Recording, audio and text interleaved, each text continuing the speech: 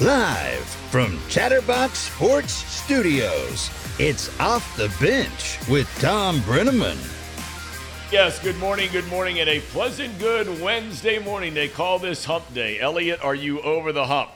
You are in a slump. I am in a slump. I'm in a slump in two areas of my life, the Reds and my gambling life, Tom. So we're just slumping all over the field. It's a sad day, it's a bad day. But we're here. We're here to do our best, and that's all we can do. Okay. Good morning, gentlemen. Casey, Paul, Jake, everybody all right besides Elliot? Yes, sir. Doing all right. Yeah, Tom, how you doing today? I'm doing great. It's a beautiful day out there today. Tell you, the clock's ticking, and I talk about this from time to time. We're going to have Luke coming in here a little bit later on. He's our big interview today, our son, Luke Brennaman. Starting to count down the days till both of our kids are gone to college. The old empty nester.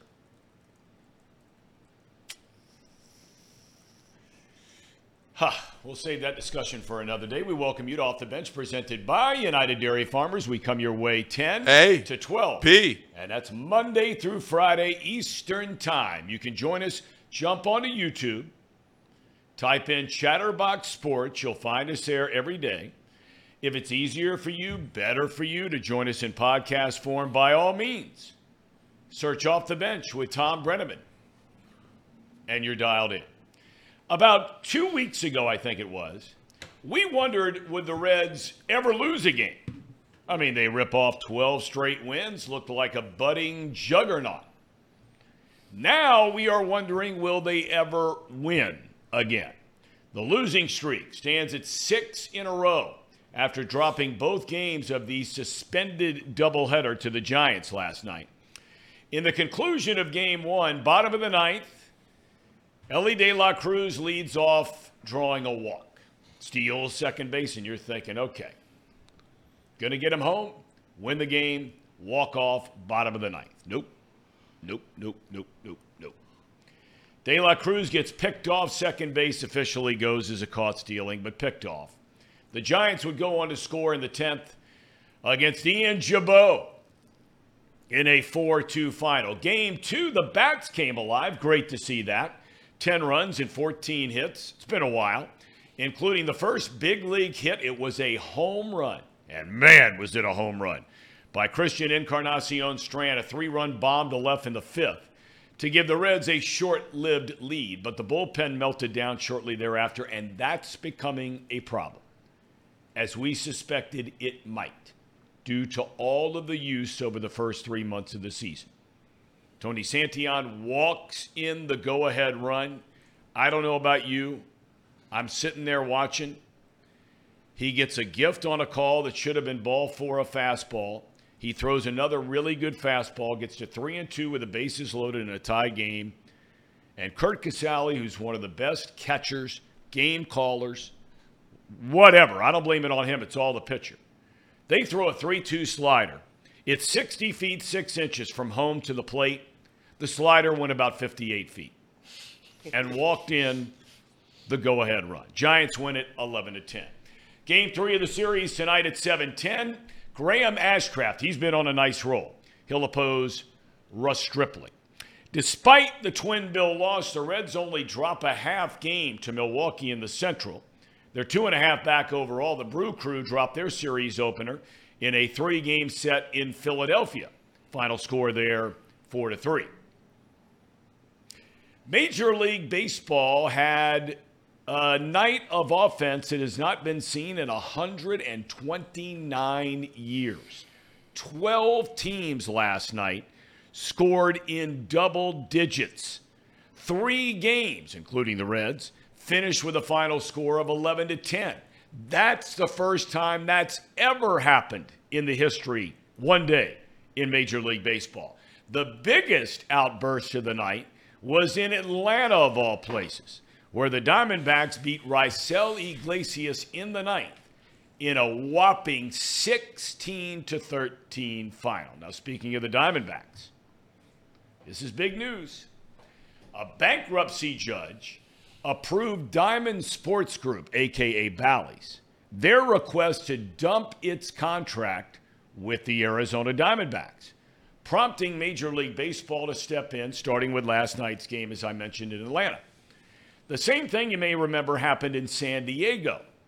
The deal for the Diamondbacks was signed in 2015.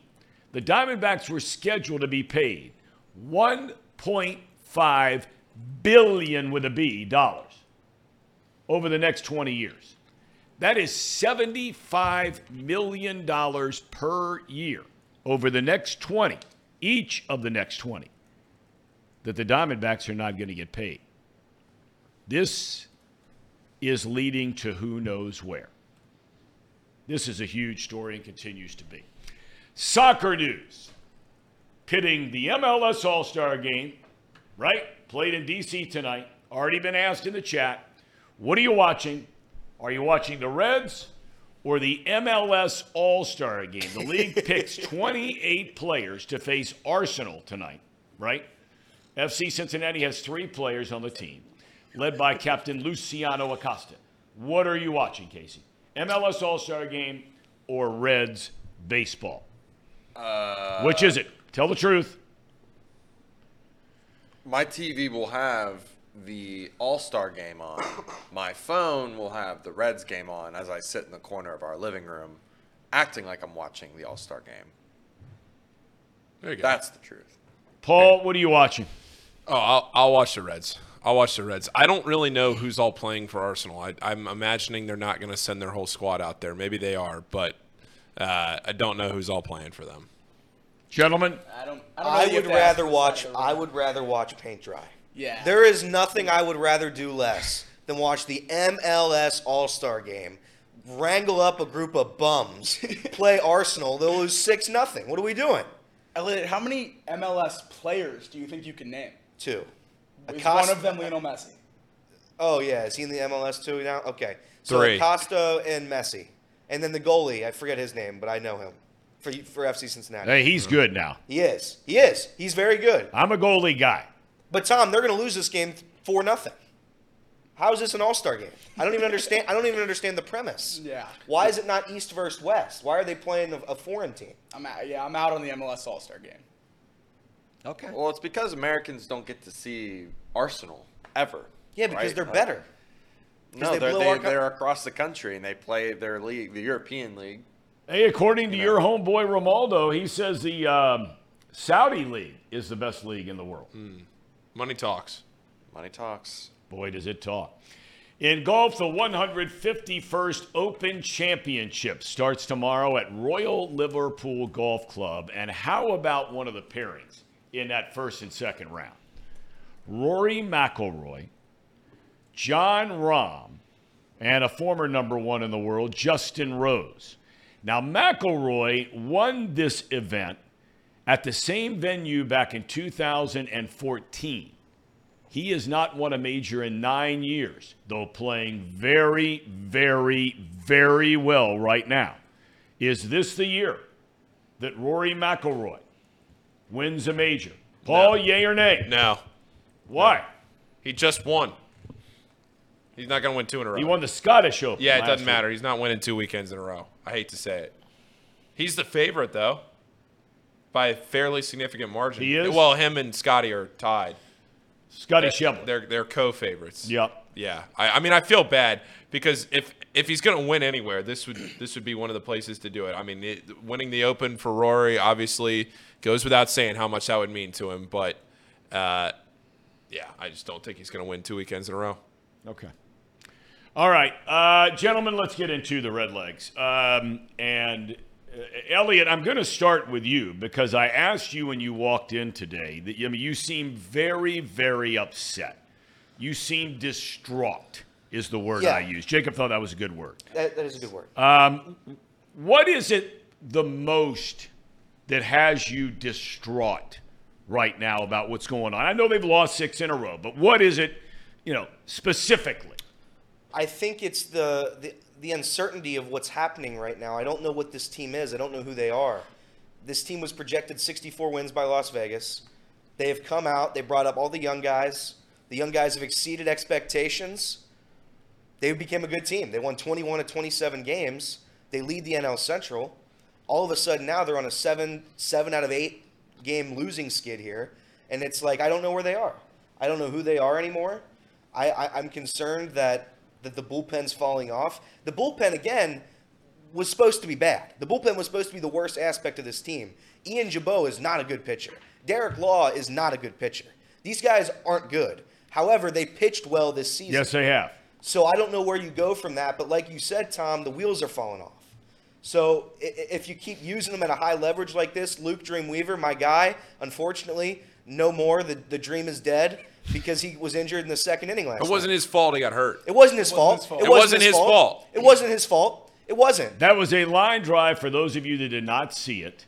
He throws the pitch, and as he follows through, and pretend you're at home plate, right? He follows through.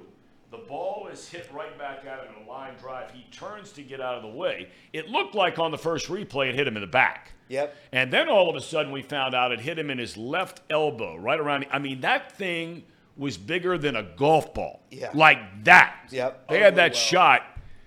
I mean, did they ever say if anything? I never read anything whether they had any X-rays back. Yeah, it was negative. It was negative. Okay, all right, Sam LeCure was talking about it on the post-game show that probably, I mean, he should be good, a few days, let the swelling go down, whatever. It's not on his pitching arms, so he should be okay.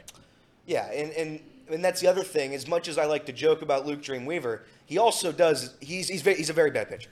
He's very bad. He gave up 4 runs in 2 innings last night. His ERA is skyrocketing above 7.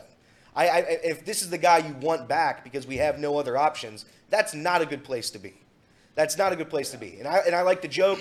I like to have fun. They don't lose on Luke Dreamweaver night. It's true until last night, injury. But I don't know where the direction is right now. Because at this point, if you continue this path, now you're looking at selling at the deadline instead of buying. When Thom said, and we all thought, that this team could make a run in the postseason. So the lack of direction right now is scaring me. I'm concerned with the inconsistencies. Jonathan India has gone in the tank. That was my guy from the beginning. He's gone in the tank. Jacob said it earlier. 12 double plays. 12 double plays. 12. That's not a real number. 12. You can't hit into 12 double plays, Elliot. I mean, I mean, you just don't bring a bat to the plate. Why are you bringing the bat? You're just costing the team outs. It was a significant reason as to why the team lost. I don't know, Tom. I'm yes, Casey, I'm rattled. No, I was just. Did we ever find out that stat? Like 5 in the last 2 weeks? No, we didn't. We did not. I I assume the number's high. Yeah, it's been bad. It is something like that. Because I remember, I think there. it was maybe right before the All-Star break where he had 7 or 8. And now we're at 12, right? Right.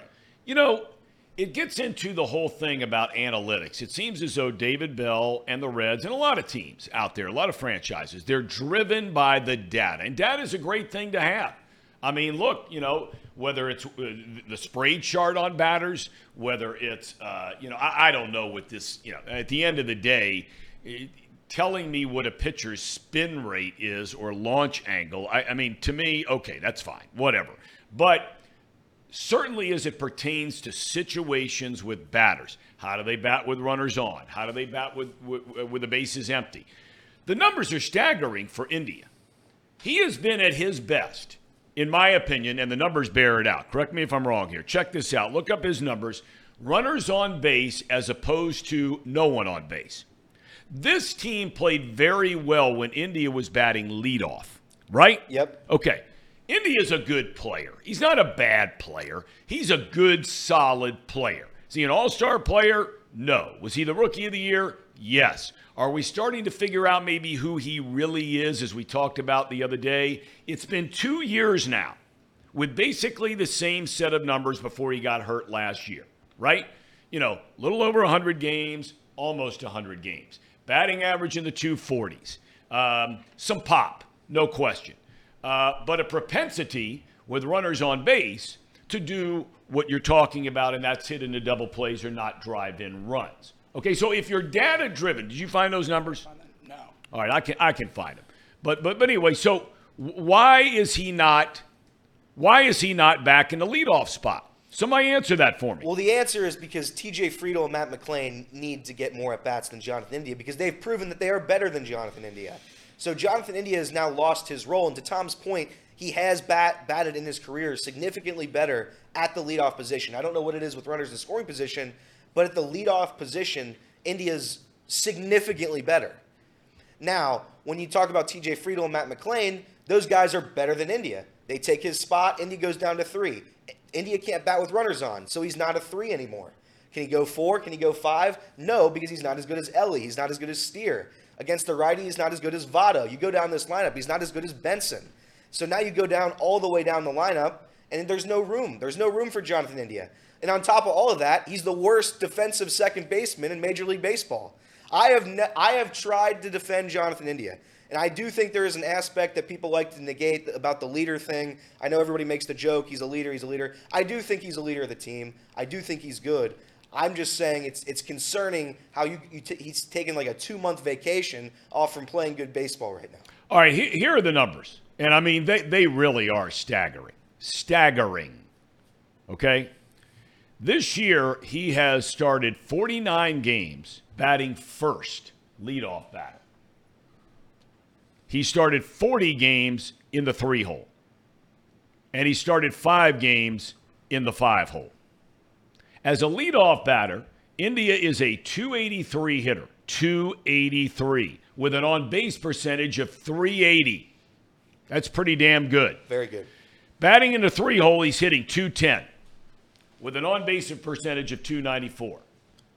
Paul, you're a big analytics guy. Oh, I love mean, if analytics. you are an analytics guy and you're driven by analytics, which the Reds, no question they are, like many, many others, how in the world can you justify, or are they just picking and choosing which analytics they want to pay attention to? How can you justify hitting India anywhere else but first?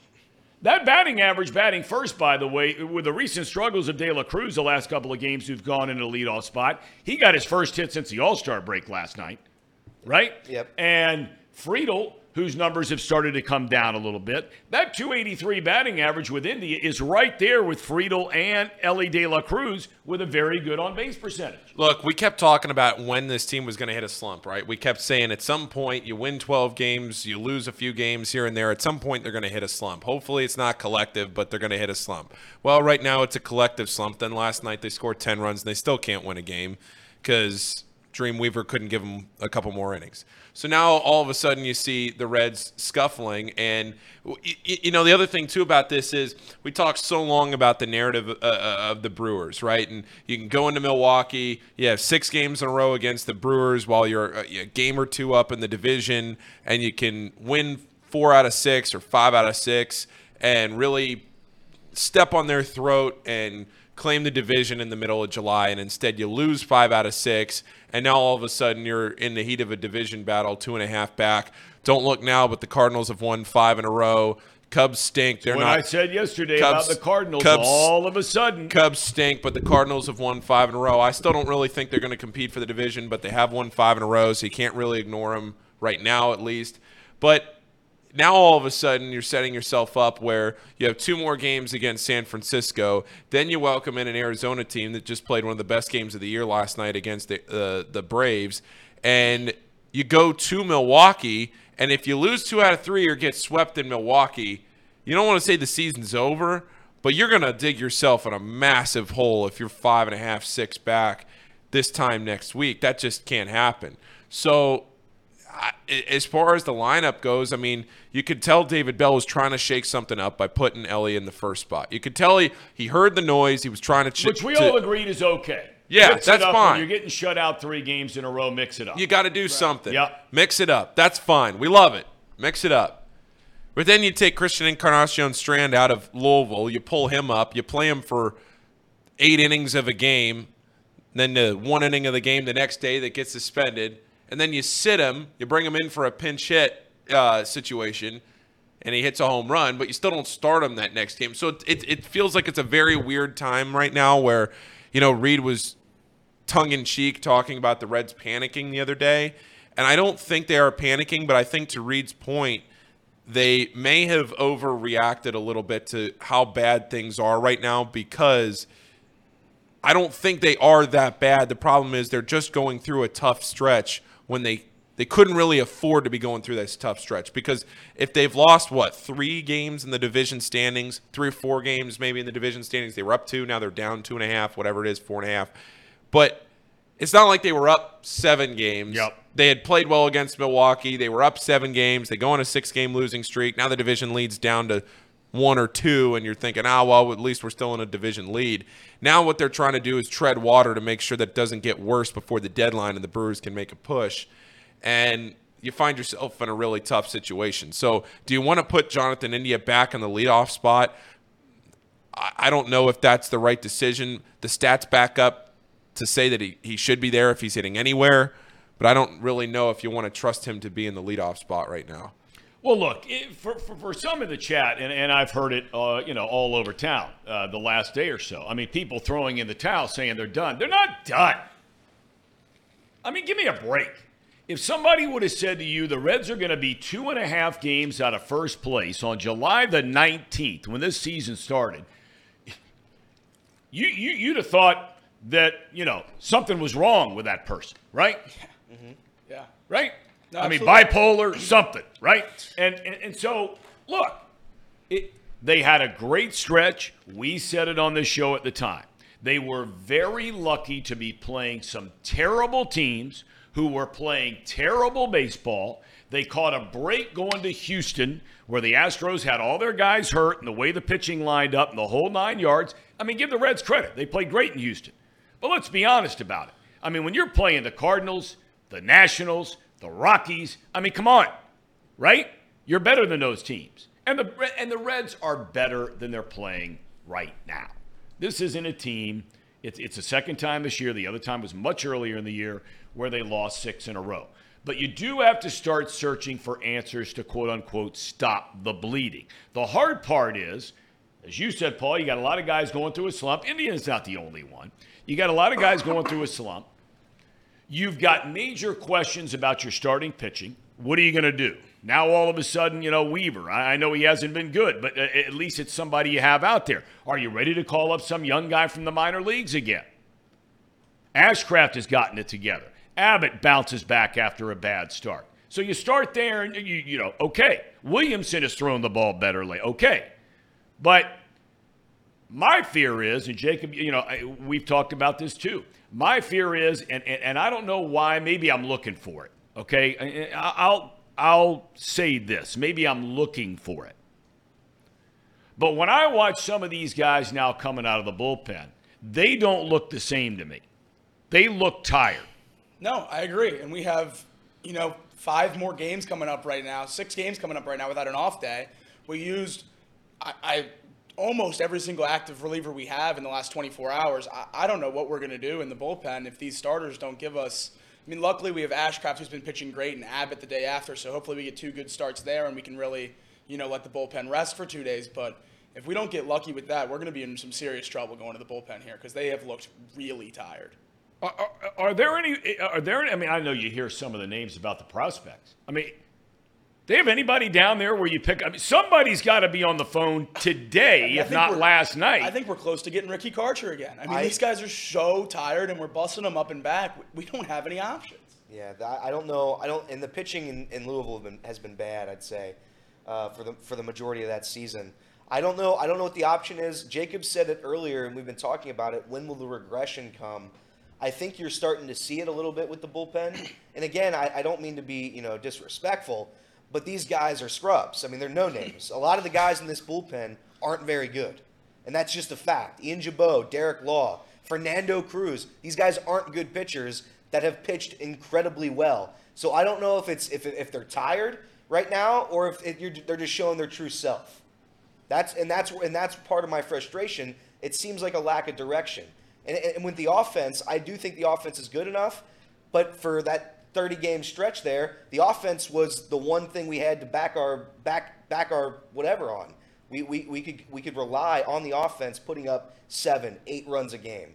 And now without that, I don't know what this team is. Well, you're facing real teams with real pitchers. I mean, let's be honest about it. I mean, when the Nationals, you play the Nationals or the Rockies, in a 3-game series, I mean, you might run into one decent pitcher in the 3 games in the series, right? Yep. I mean, all of a sudden now, the Brewers, you're getting Corbin Burns twice. He's won a Cy Young Award, 2-time All-Star. You're getting Adrian Hauser, who has had very good success at the big league level. You've got Peralta, who was not pitching well before he got here, but at least he's an experienced guy, knows how to get people out. Then here come the Giants.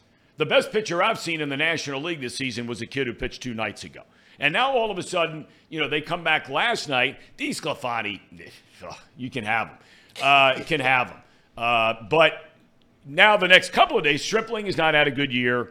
But then behind them, as we mentioned, you're all of a sudden going to have Arizona again. And they have pitched very well this season. Not as much lately, but you're going to see some good pitchers. You're going to see the same cast again in Milwaukee. Then you're going to see the Dodgers. You're facing teams that are good teams with a number of good pitchers. Not necessarily great pitchers, but good pitchers. A hell of a lot better than you saw with some of those other teams when they were piling up 7, 8, 9 runs a game. You're David Bell. Paul, Casey. Casey, I'll start with you. What's the first thing you would do today if you're David Bell, besides pray? Besides pray? Besides pray that Graham Ashcraft can give you 6 or 7 innings tonight. Man, that might be all we have. I think the only option for me, you can't go and trade for starting pitching. I think you gotta help the bullpen out. So you're going to throw in the towel on making a deadline deal? Is that what you meant by that, or no? Not a major deal. I'm going to try to find some bullpen help. Okay. That's it. Fair enough. Fair enough. I can't risk sacrificing the future. And I know we said that time and time again, but honestly, last night was a bit of a relief for me. I know we lost, but we were hitting. We were crushing the ball. Let's slow down. The panic before was that this team looked completely different. Now they're starting to get back to where it's like, okay, well, we're hitting the ball again, so maybe this is that turning point where we're going to get those bats back. Maybe they got that spark back. And yes, it was a 1-game loss, or not 1 game, a 1-score loss, but one run loss. But we've had a lot of those in this season. So I'm not panicking anymore. Okay. I'm back to being just concerned. My one change would be getting bullpen help. Paul? For tonight, though? Isn't that the question? For tonight? Yeah. What are you doing tonight? I don't know what I'm doing tonight that changes anything else. There's nothing else you can't do. I think the Reds are in a good spot tonight. I mean, they're not the favorite, but they're a very, very, very, very slight underdog.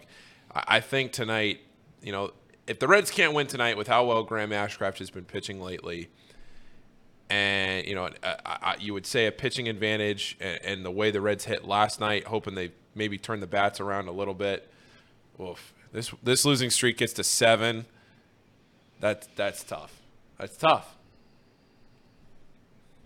Well, look, I think the last game that Ashcraft pitched, if I'm not mistaken, he got taken out of that game right around 80, 85 pitches, something like that. Big fella's got to go to the post tonight. He's got to go to the post tonight. Yeah. He'll have 4 more days after this one to get ready for the start that would be on, Thursday, Friday, Saturday, Sunday, be on Monday. And that would be in Milwaukee. First game of a series, so you'd be going to Milwaukee with Ashcraft and Abbott back-to-back first 2 games of the series. You like the way that stacks up, for sure. Yeah. But he's got to get something. He has got to get a big-time start out of Graham Ashcraft tonight. I think we legitimately need 7 innings to have 6 and change at least to have a chance tonight. We don't have Alexis Diaz only pitched in the 9th of the first game of the doubleheader tomorrow, or yesterday. So you'd like to think he would be available tonight. Other than that, I really don't know who we're going to be able to walk out there if he only gives us 5.2 or something like that. We don't have the arms to go 9 innings, much less if this thing goes 10 and we're tied at 10-10 again. Who are we walking out there? I really don't know. So I think it's absolutely crucial. Like you said, he's got to get up around 100 pitches. If he has to do it, he has to do it. You got to just put your head down and go. Yeah, pitch count out the window for me tonight. I couldn't agree completely. more. His last 3 starts, which have been very good. Which have all been very good. All of them 6 innings. 94 pitches, 98 pitches, 74 pitches last time. Only 1 earned run in each of those 3, and 15 hits in those 3 games. If he's at 74 pitches after 6 innings, he needs to go 8. Yeah. No doubt about it. There's no pulling him for the 3rd time through the order. There's no matchup switching the pitcher. Like, he just needs to pitch. All right, I asked the question, if I'm David Bell tonight, I'm hitting India leadoff. I'm going back. Look, whether he's been in a slump, which we know he has for the better part of a month and a half, he is still, who you brought to the dance, right? Been a solid player for this team. He has been. Look, I'm not his biggest cheerleader, not his biggest fan, but India is an important part of this team. I hit him lead off tonight. I keep McLean in the 3-hole. If you want to put Friedel 2, fine. But I got McLean in the 3-hole. I got Ellie in the 4-hole. And after that, figure out the rest. Encarnacion Strand's going to be in the lineup for me. I can't do this juggling thing all the time with these guys, and we knew this problem was going to happen when they brought Encarnacion Strand up. There are only so many positions that you can fill. Tyler Stevenson in all of this has become virtually non-existent as an offensive player on this team. Are you going to give Stevenson at bats instead of Encarnacion Strand as a DH right now? If Tyler Stevenson can't play catcher, he has no value on this team. He cannot be our DH with the players we have. He absolutely has to catch. His bat is very valuable if you're putting him in over Kurt Casale and Luke Maley. That is a valuable bat in that scenario. I know what he is behind the plate. It's not great. But if he can play catcher, he has a spot on this team, at least right now. If he has to DH, I don't see a way he can be in the lineup. I think Tyler Stevenson has been arguably the biggest disappointment from this season. I think you look at the ridicule, the hate that this fan base has given Jonathan India for the majority of this season. Tyler Stevenson's been significantly worse. Tyler Stevenson has offered nothing offensively. He's offered nothing defensively. Nothing on either side. India's at least shown sparks on the offensive side of offensive side of the ball. Yes, he has. So I think Tyler Stevenson right now, at this point, nobody's going to do it, Tom, but he should be sent down to Louisville. He should be sent down to Louisville. And if you're not going to get offensive production out of him, put Kurt Casale, put Maley back there. We know they're not good, but at least we're not holding up roster spots for Tyler Stevenson. 3 catchers at this point right now, when our bullpen needs help, is inexcusable. It's inexcusable. For your point, Tom, I would bat India leadoff, but I think Nick Kirby said it. I think he's getting a day off. Yeah, I don't think he's sitting. Right.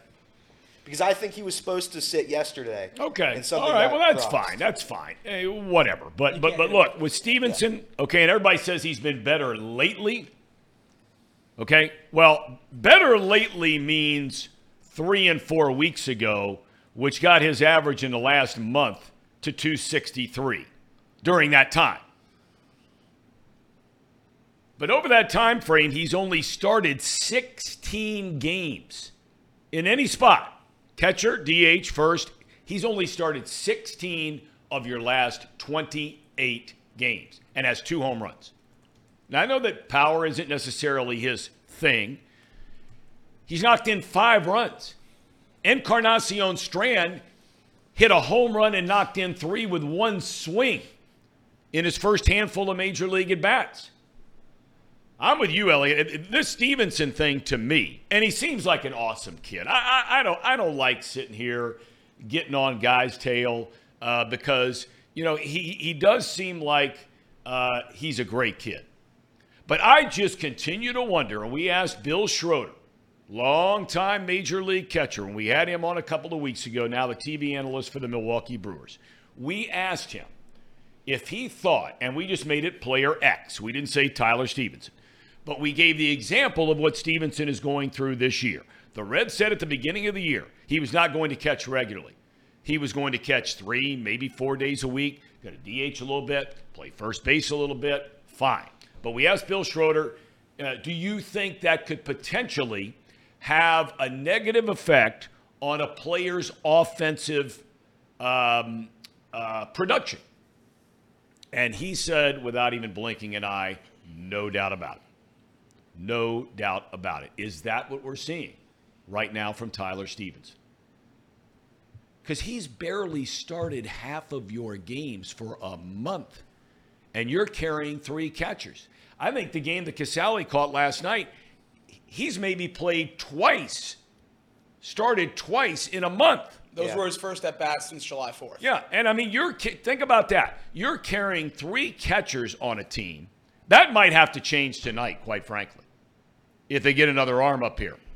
It might have to change tonight because you can't continue to do this. One guy's never playing. You've taken this big star prospect, and you've decided, understandably so, a lot of us out there were saying we were worried about Stevenson. Would he get beat up behind the plate? Should we move him to first? All those are legitimate, perfectly legitimate questions, and I still stand by what the Reds decided to do with him, theoretically, going into the year. Now, however, I have to ask myself, is it time for a change and put him back there 5 days a week? I think you could go either way. But I think one of the misconceptions is, and Trace has said it earlier in the year, sending a guy down to AAA doesn't have to be punishment. Right. You don't have to be punished when you get sent to AAA. It could just be working on things, working on your swing, being a defensive catcher. But to Tom's point, if you're not going to play him consistently at the catching position, you're not helping him. You're not helping Tyler Stevenson be a better player by relocating him all around the baseball field simultaneously while he can't hit. So I agree with Tom. You either start him every day or you send him to AAA. 3 catchers, all 3 of them can't hit. It's inexcusable. You can't have it on the team right now. You can't. I legitimately don't know that you can start Tyler Stevenson every day at catcher right now. He's so bad behind the plate that on an everyday basis it would be horrible for the pitching staff that we're already talking about. It's getting tired and starting to struggle, and we're low on starting pitching, so it's going to be young, inexperienced guys coming up. To have Tyler Stevenson behind the plate that even the veterans don't want to pitch to, I think really the only practical answer is to send him down to AAA for 3 weeks and have him catch 20 games and just be like, figure it out. Okay. Learn how to catch. Okay, that's fair enough. Okay, we've covered the Reds. Another game tonight, 7-10. We talked about it. Ashcraft will get the ball. Stripling's not had a good year, but he is capable. We'll see how it goes down there. 7-10. You got the big MLS All-Star game against Arsenal. Yes, Paul? I got one topic for us. Yes, sir. So they announced yesterday that they are restarting the Arena League. There's going to be a new Arena Football League, or maybe it's the same Arena Football League. I don't know. Did not really read into it, I'll be honest. I don't know if either of you guys did over there. I did not. Okay. All I know is that Cincinnati's getting a team. I'm assuming that they're going to play at the Heritage Bank Center. Well, about 10 minutes ago, they held a press conference down there for the UC and Dayton game. Yes. That's going to be happening. Look at this picture. Look at this picture of Anthony Grant and Wes Miller. That's on the concourse of the Heritage Bank Center. Can we not get this city a new arena? I mean, what are we doing It's here? so bad. What are we doing here? Wes Miller also looks like somebody shot his dog right there. Boy, there you go. Xavier Guy. No, I mean, can you not look at that picture? I mean, can it you not never look, ends. Tom? It Tom, never ends. Tom, It doesn't end. Tom. Neither one of those guys look like they want to be sitting in that arena right now. Why are they doing this in this arena? They could have gone to Fifth Third. They could have gone up to UD. They could have met in the middle in Middletown. Why are they sitting there?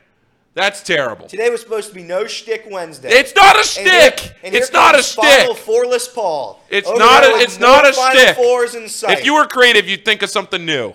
No, there is nothing new. They don't win, so I don't need to come up with something new. They just don't win. I'm sorry. Can we get this city a new arena? I don't want to get distracted on the UC I stuff. tell you, the plans, you see the renderings on some of the plans. It's amazing. But, you know, it gets back to the whole taxpayer-funded thing, and you'll get people that say it's worth it. You'll get other people say it's not worth it. All I know is, to your question, Paul, we have missed, and I don't care what your political affiliation is, we lost out on the Republican convention 3 years ago. And the NCAA tournament.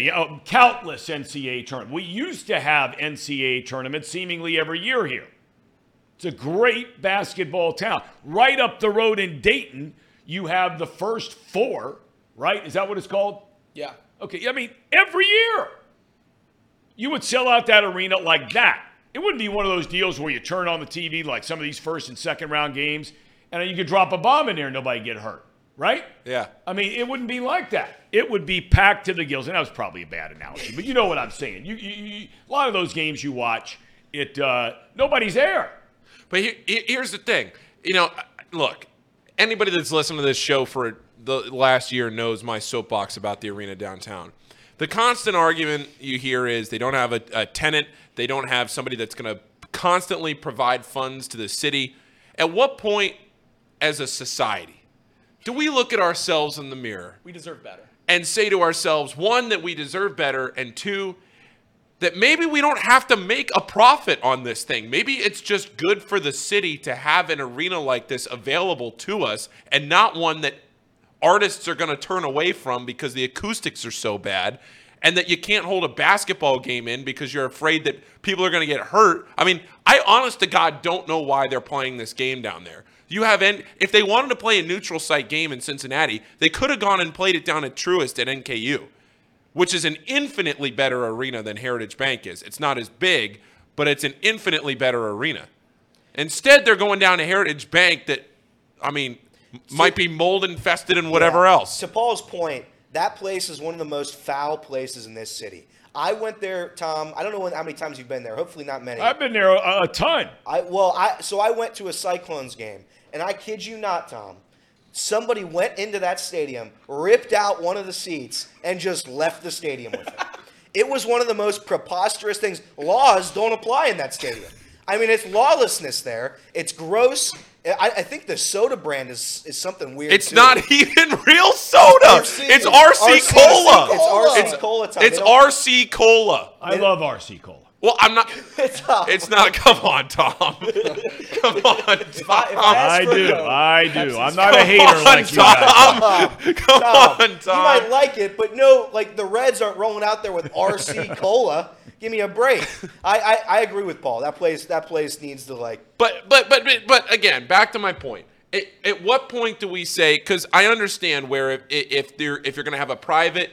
If it's going to be a privately funded arena, or if it's going to be but I'm saying if it's partially privately funded, if it's a split deal with the city, whatever it is, whoever privately funds it, or even the city generating it for taxpayers, somebody's going to want to generate a profit for this place. Well, at what point do we as a society and as a community come together and realize that maybe if it just breaks even, or it's close to breaking even, it's okay? We don't have an NBA team. We don't have an NHL team.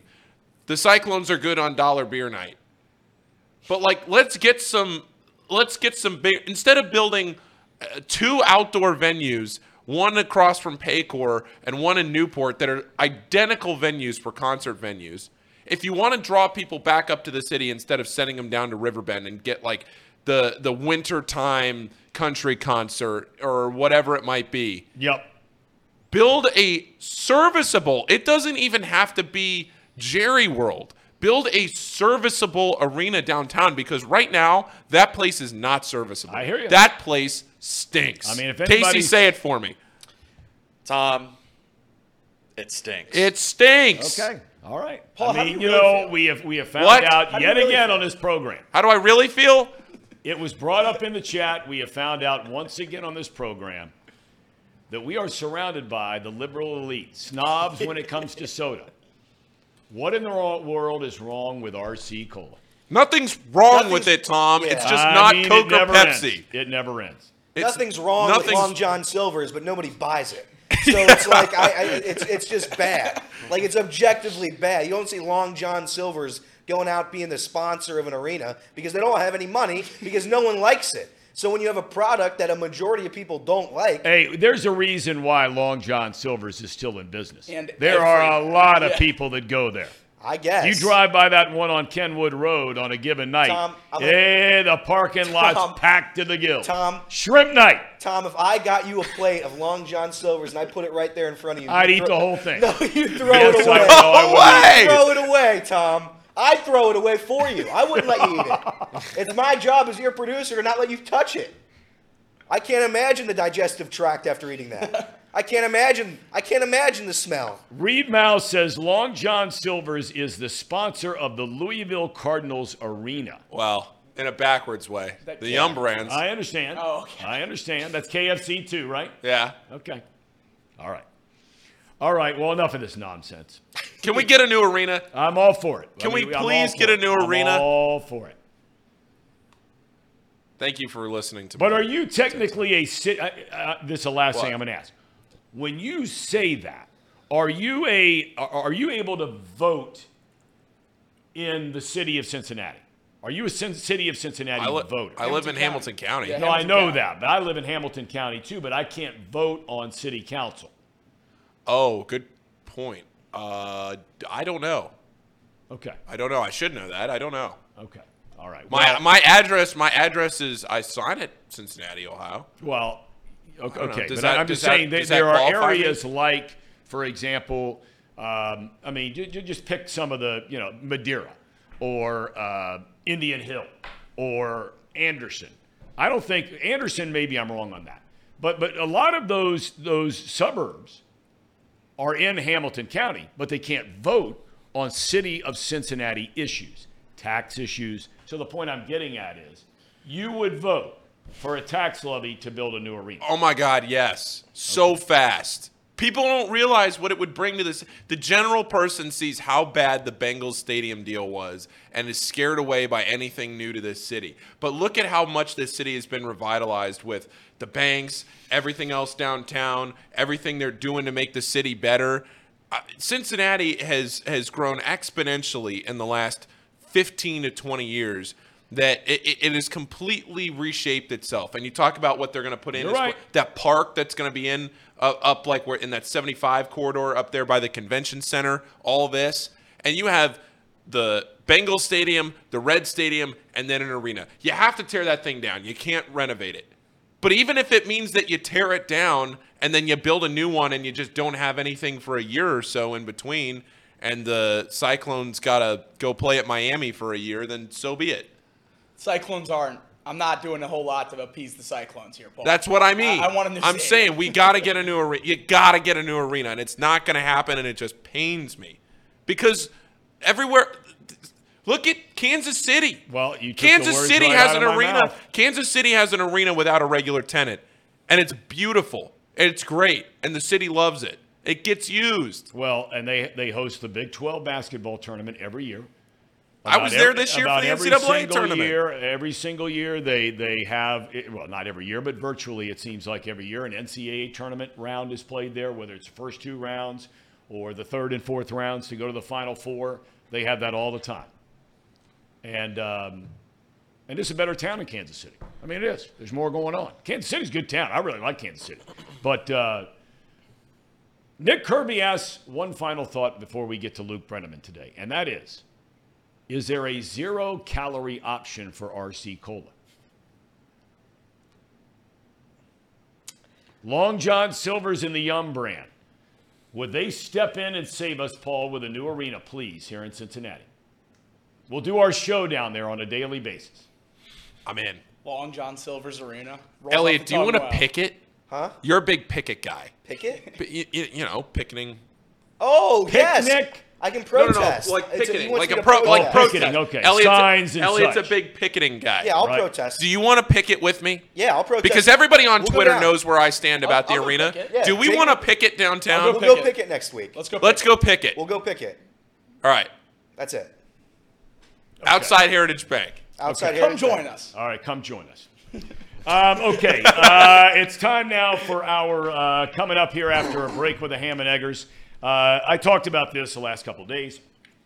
When our daughter, Ella, graduated from high school, I was doing a podcast, audio only, and did an extended interview with her, and the reception on it was through the roof. And so I said to myself, look, our son Luke just graduated from high school, and I'd like to do the same thing with him because there's some interesting topics and some things you can learn from young people, which, me being an old guy, I think there are a lot of things a lot of us can learn from young people about some of the things they're going through that are very different in the world they're living in now compared to the world maybe you and I grew up in. And so we're going to walk down memory lane and look to the future of one Luke Dawson Brennaman. That is our big interview coming up. Ham and Eggers, please enter the arena. It's that time of the show, the Ham and Eggers. These guys are great, trust me, I would know. I introduce all the best segments.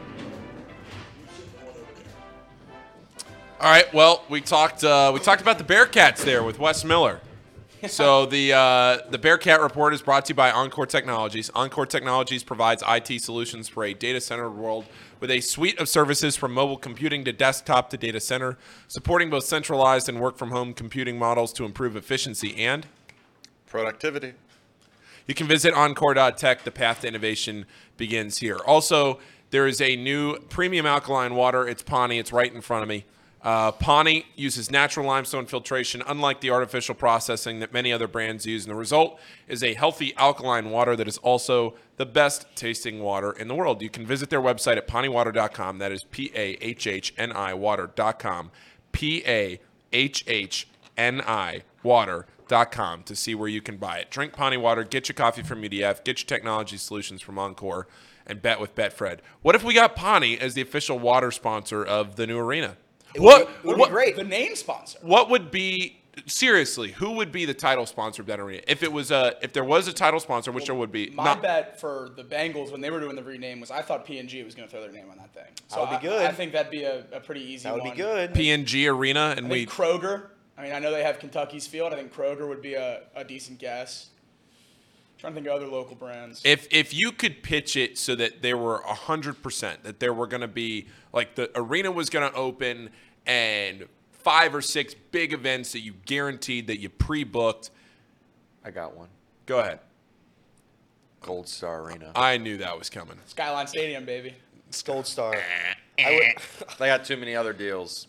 Gold Star, They've though. taken everything. Gold Star, however, they don't got anything. I've got a bird that lives outside my house. I wouldn't feed that bird Gold Star. Man, that's a Gold shame. Star. You're Gold Star depriving that has to poor bird. open their own arena to get a deal. Yeah, Gold Star stinks. And I say that with love. I don't. I don't love and you respect don't. them. You don't love I think that. You don't respect Who them. came first, Gold Star or Skyline? Gold Star was selling burgers before Skyline was selling chili. Isn't that the thing? Okay, but then Yeah. they stole Skyline's shtick with the chili? Yeah, Gold Star's like Skype, Skyline's like Zoom. Okay, that makes sense. Okay, thank you. Okay. Yep. I just don't understand. There's so much good to be had in this world. Couldn't agree more. There's so much good to be had. There's so much fun to be had. There's so much revitalization to be had. And we're just leaving it all on the table because we're insisting that this clown show of an arena downtown has to still exist. I'd be most excited for 41 NBA games, Paul. Let's get a team. Yeah, I don't know about that. I want a team so bad. I don't know. The Royals, bring them back. I'll tell you one thing. When we were living in Arizona, Arena League football was a big deal. Well, It's a fun sport to watch. let's get down there, Tom. It's a fun sport to watch. All right, joined by my main man, Luke Dawson Brennaman, born March 27, 2005, Scottsdale, Arizona. It was an Easter Sunday on which he was born. Of course, we moved to Cincinnati when he was roughly about 2, been here ever since.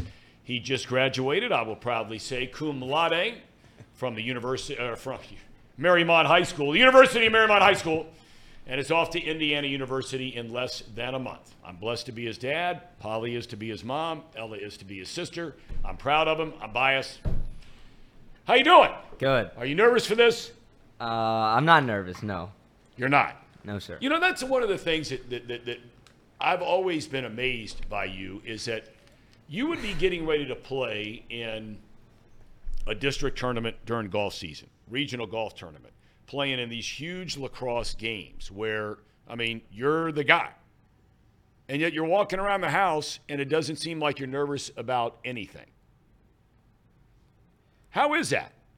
I think I was definitely nervous come the end of the years in athletics, and I think it's my way of kind of dealing with it, just acting like I'm not nervous, just not really thinking about it until it gets there. But I think I kind of just hold the nerves in on the inside, I guess. Okay. Well, I mean, you never show it. You know, you've had a chance to do a lot of cool sports stuff, right? Mm-hmm. I mean, I always tell people when they ask me about, growing up, and I'm like, it's like every kid's dream. I mean, I knew Johnny Bench and Pete Rose and Joe Morgan when I was a kid.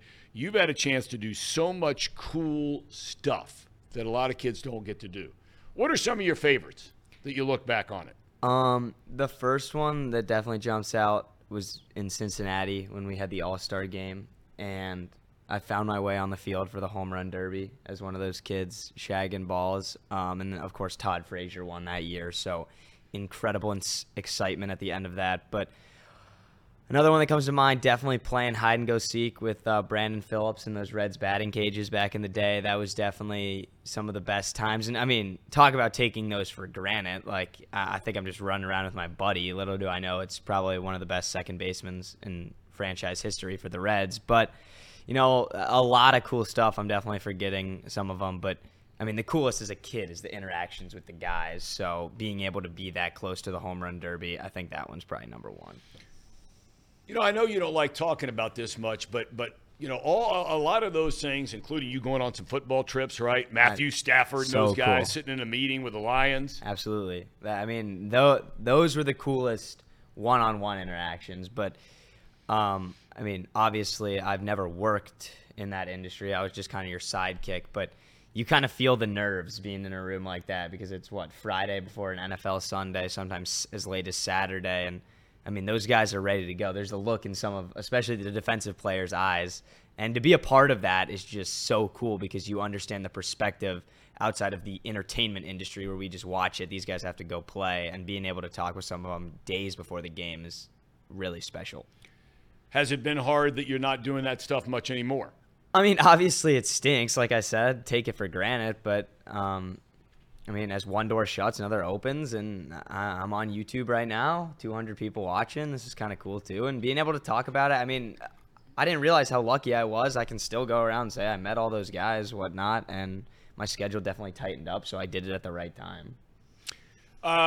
Your favorite Reds player growing up? Did you have a favorite? Drew Stubbs. Really? Yes. Why? Absolutely loved him. He was one of the guys that outside of Brandon playing with me in the clubhouse, Drew Stubbs was just over the top cool to me. I was always a big Joey Votto guy because I was a left-handed hitter. I think there's almost stigma with me being a Votto fan just because he's been there for so long that I kind of want to mix it up or go back to a guy that's not with the Reds anymore like Phillips. So Votto's got to be in the top three all the time. And then pitcher-wise, I was never really a big pitchers guy. I just loved Chapman out of the bullpen, especially when he was so young, and that was when we were almost selling out every night, so the place would just go ballistic when he came in. But Drew Stubbs, number one, that's been consistent for a while. See, you don't remember because you were too young, but for me as your dad, the coolest Reds player to you, the way they treated you, and I don't even know if you'll remember this guy, was Micah Owings. It was Micah Owings, yeah. And I was trying to find his name just a second ago. That dude is an awesome guy. Oh, my gosh. To be able to, thank that guy for everything he did. I mean, he literally made me feel like the MLB player. He was the coolest guy I've definitely ever ran into in the clubhouse. And it wasn't like a, hey, what's up? Like, he wanted to hang out for 30 minutes every time I saw him. So he was definitely the best guy, but fan of, because I was more of a Reds fan, Drew Stubbs because of that time frame for sure. But now you are a diehard, and when I say diehard, you use your own money, buying tickets to Bengals games, going down with your buddies. I mean, you are all in on the orange and black. Yeah, I mean, how could you not be? I think everybody in this room's all in on the Bengals.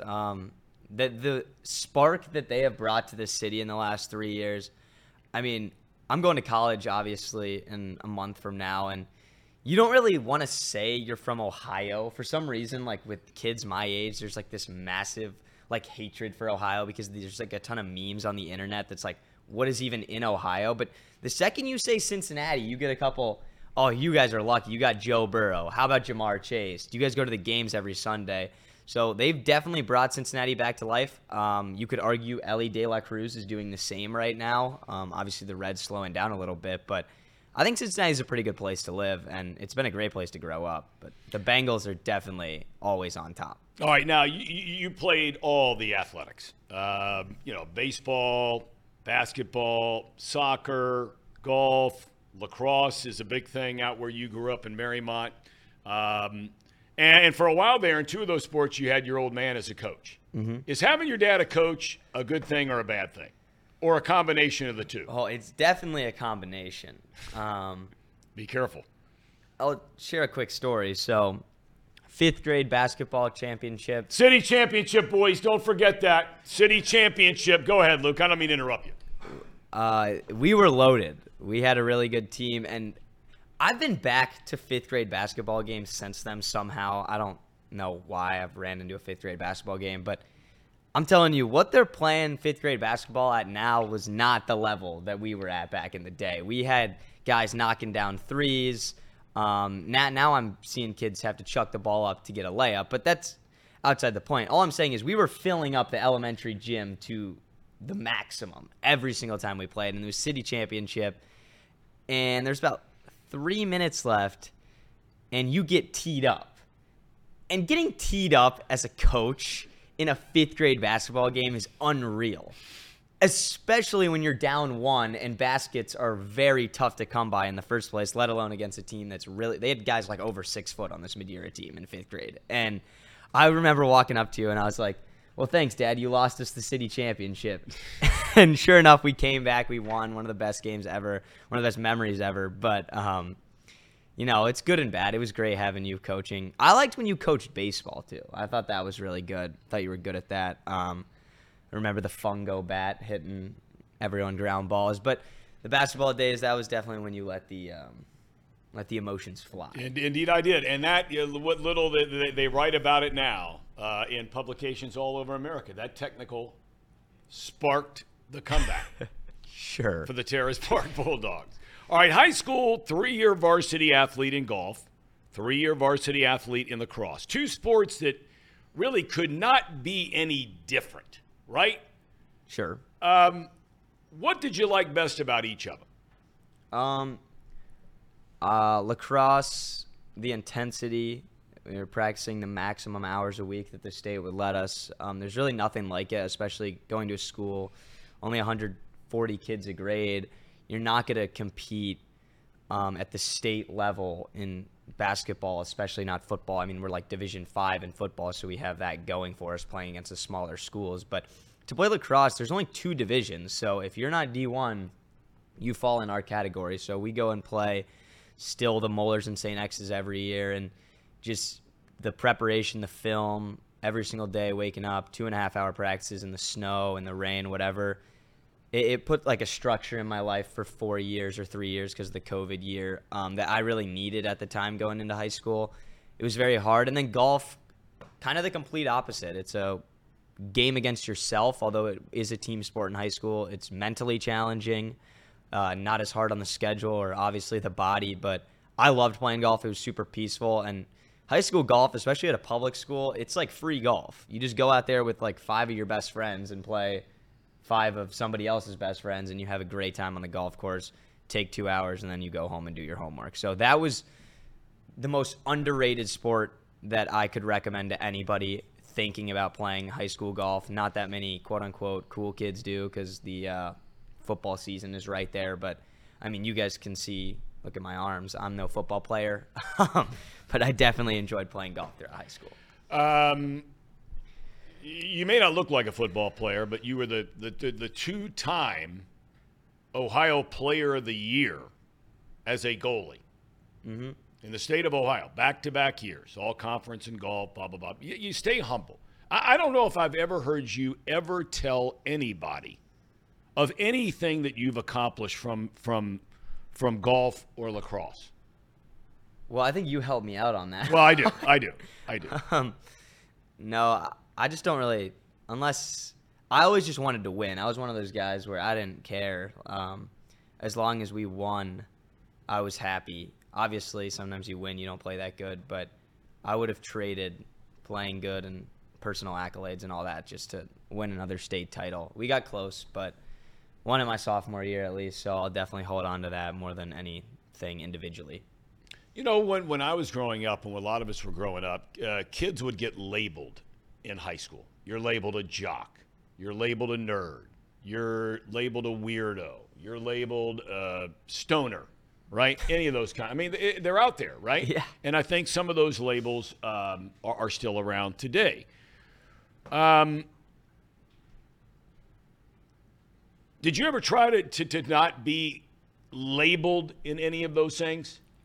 You know, I actually will say I really tried at that to avoid the label. I think it was really easy for people to label me just because the guys I ran around with, they were like kind of the jocks. I mean, my whole friend group is extremely athletic. I mean, now that we're done, they're like kind of the lifting weights crowd, all that stuff. Obviously, sometimes some people look at the jocks as like stupid and, you know, kind of a bad group to hang around with if they're like getting in trouble and stuff like that. But I mean, inside of my friend group, I'm kind of like one of the nerds just because I'm like the golfer, and I always like used to like always joke with them about like working hard in school or whatever. But that's just all kind of inside fun within our friend group. So I wouldn't say that I necessarily have a strict label as a jock at all, because I wouldn't say that my athletic success, although it's good on paper or whatnot, I don't really label myself even like an athlete, to be honest. Your generation is, without a doubt, the most inclusive generation we've ever seen in the history of this country. I mean, whether it's gay, straight, black, white, makes no difference at all. And you're in school with many of these kids who come out as being gay, who come out as whatever it might be. Mm-hmm. It's amazing to me. One of the things I'm most proud of are some of the kids that you've actually become friends with, who some might say Luke Brennaman would have never been a friend of theirs. Yeah, I mean, you could play that game with anybody, to be honest. Obviously, high school is probably a lot more of, or at least high schools now acknowledge diversity a lot more than probably when anybody in this room was in high school. I think it's a good thing. It's definitely opened up a ton of friendships with me. I mean, I'm in a club called Sources of Strength. It's like a mental health awareness club, but it's inside the school and it's student-led. So, like, the biggest thing we have to do first is get everybody involved. So you branch out, you try to find different groups. And high schools today, you can find any club, any group, no matter senior, freshman, all that kinds of stuff. There's so much to offer. At least at Marymount, they did a really good job at that. And like you said, I mean, the diversity, the inclusion, all that stuff is definitely playing into young kids' benefits. I want to get to applying for college.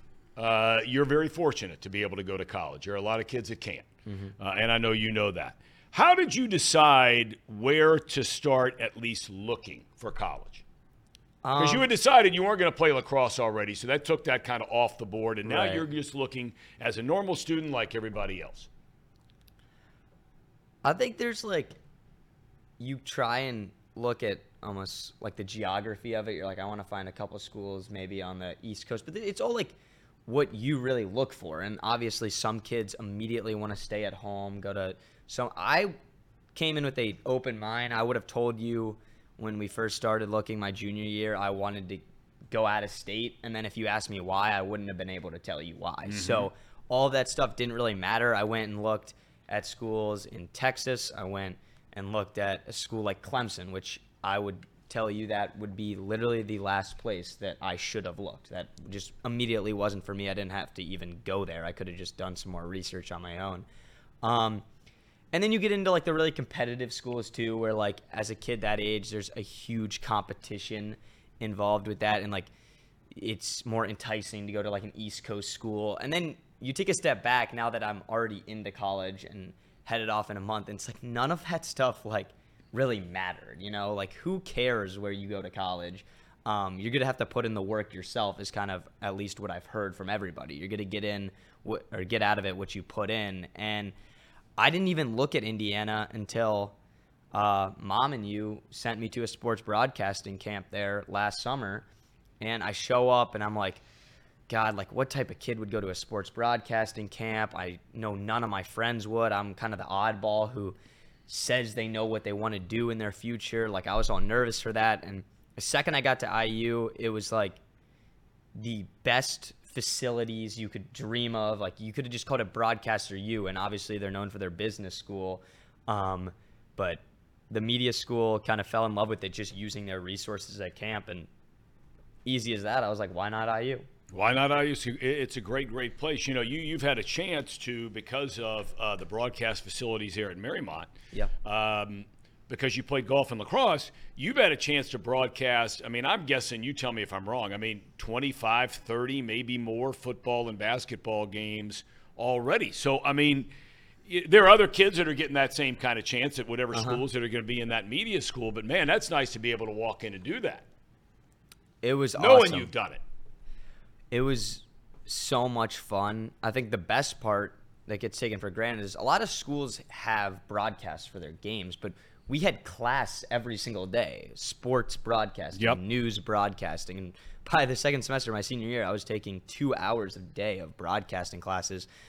Shout out to my teacher, Mr. Eden. That guy, I mean, he would just go above and beyond for us. He'd work all day and then stay and set up the production, and then we'd walk in and do the game like we were Joe Buck and Troy Aikman. I mean, we worked so hard in there, and that was one of those things where if you wanted to work, there was everything at your disposal to be great. So I did a podcast, obviously the play-by-play games, but I wouldn't – people always say, like, you have such a leg up going into college. I don't really take that, and – You mean a leg up as far as the experience? Right, Okay. which I do, obviously, Okay.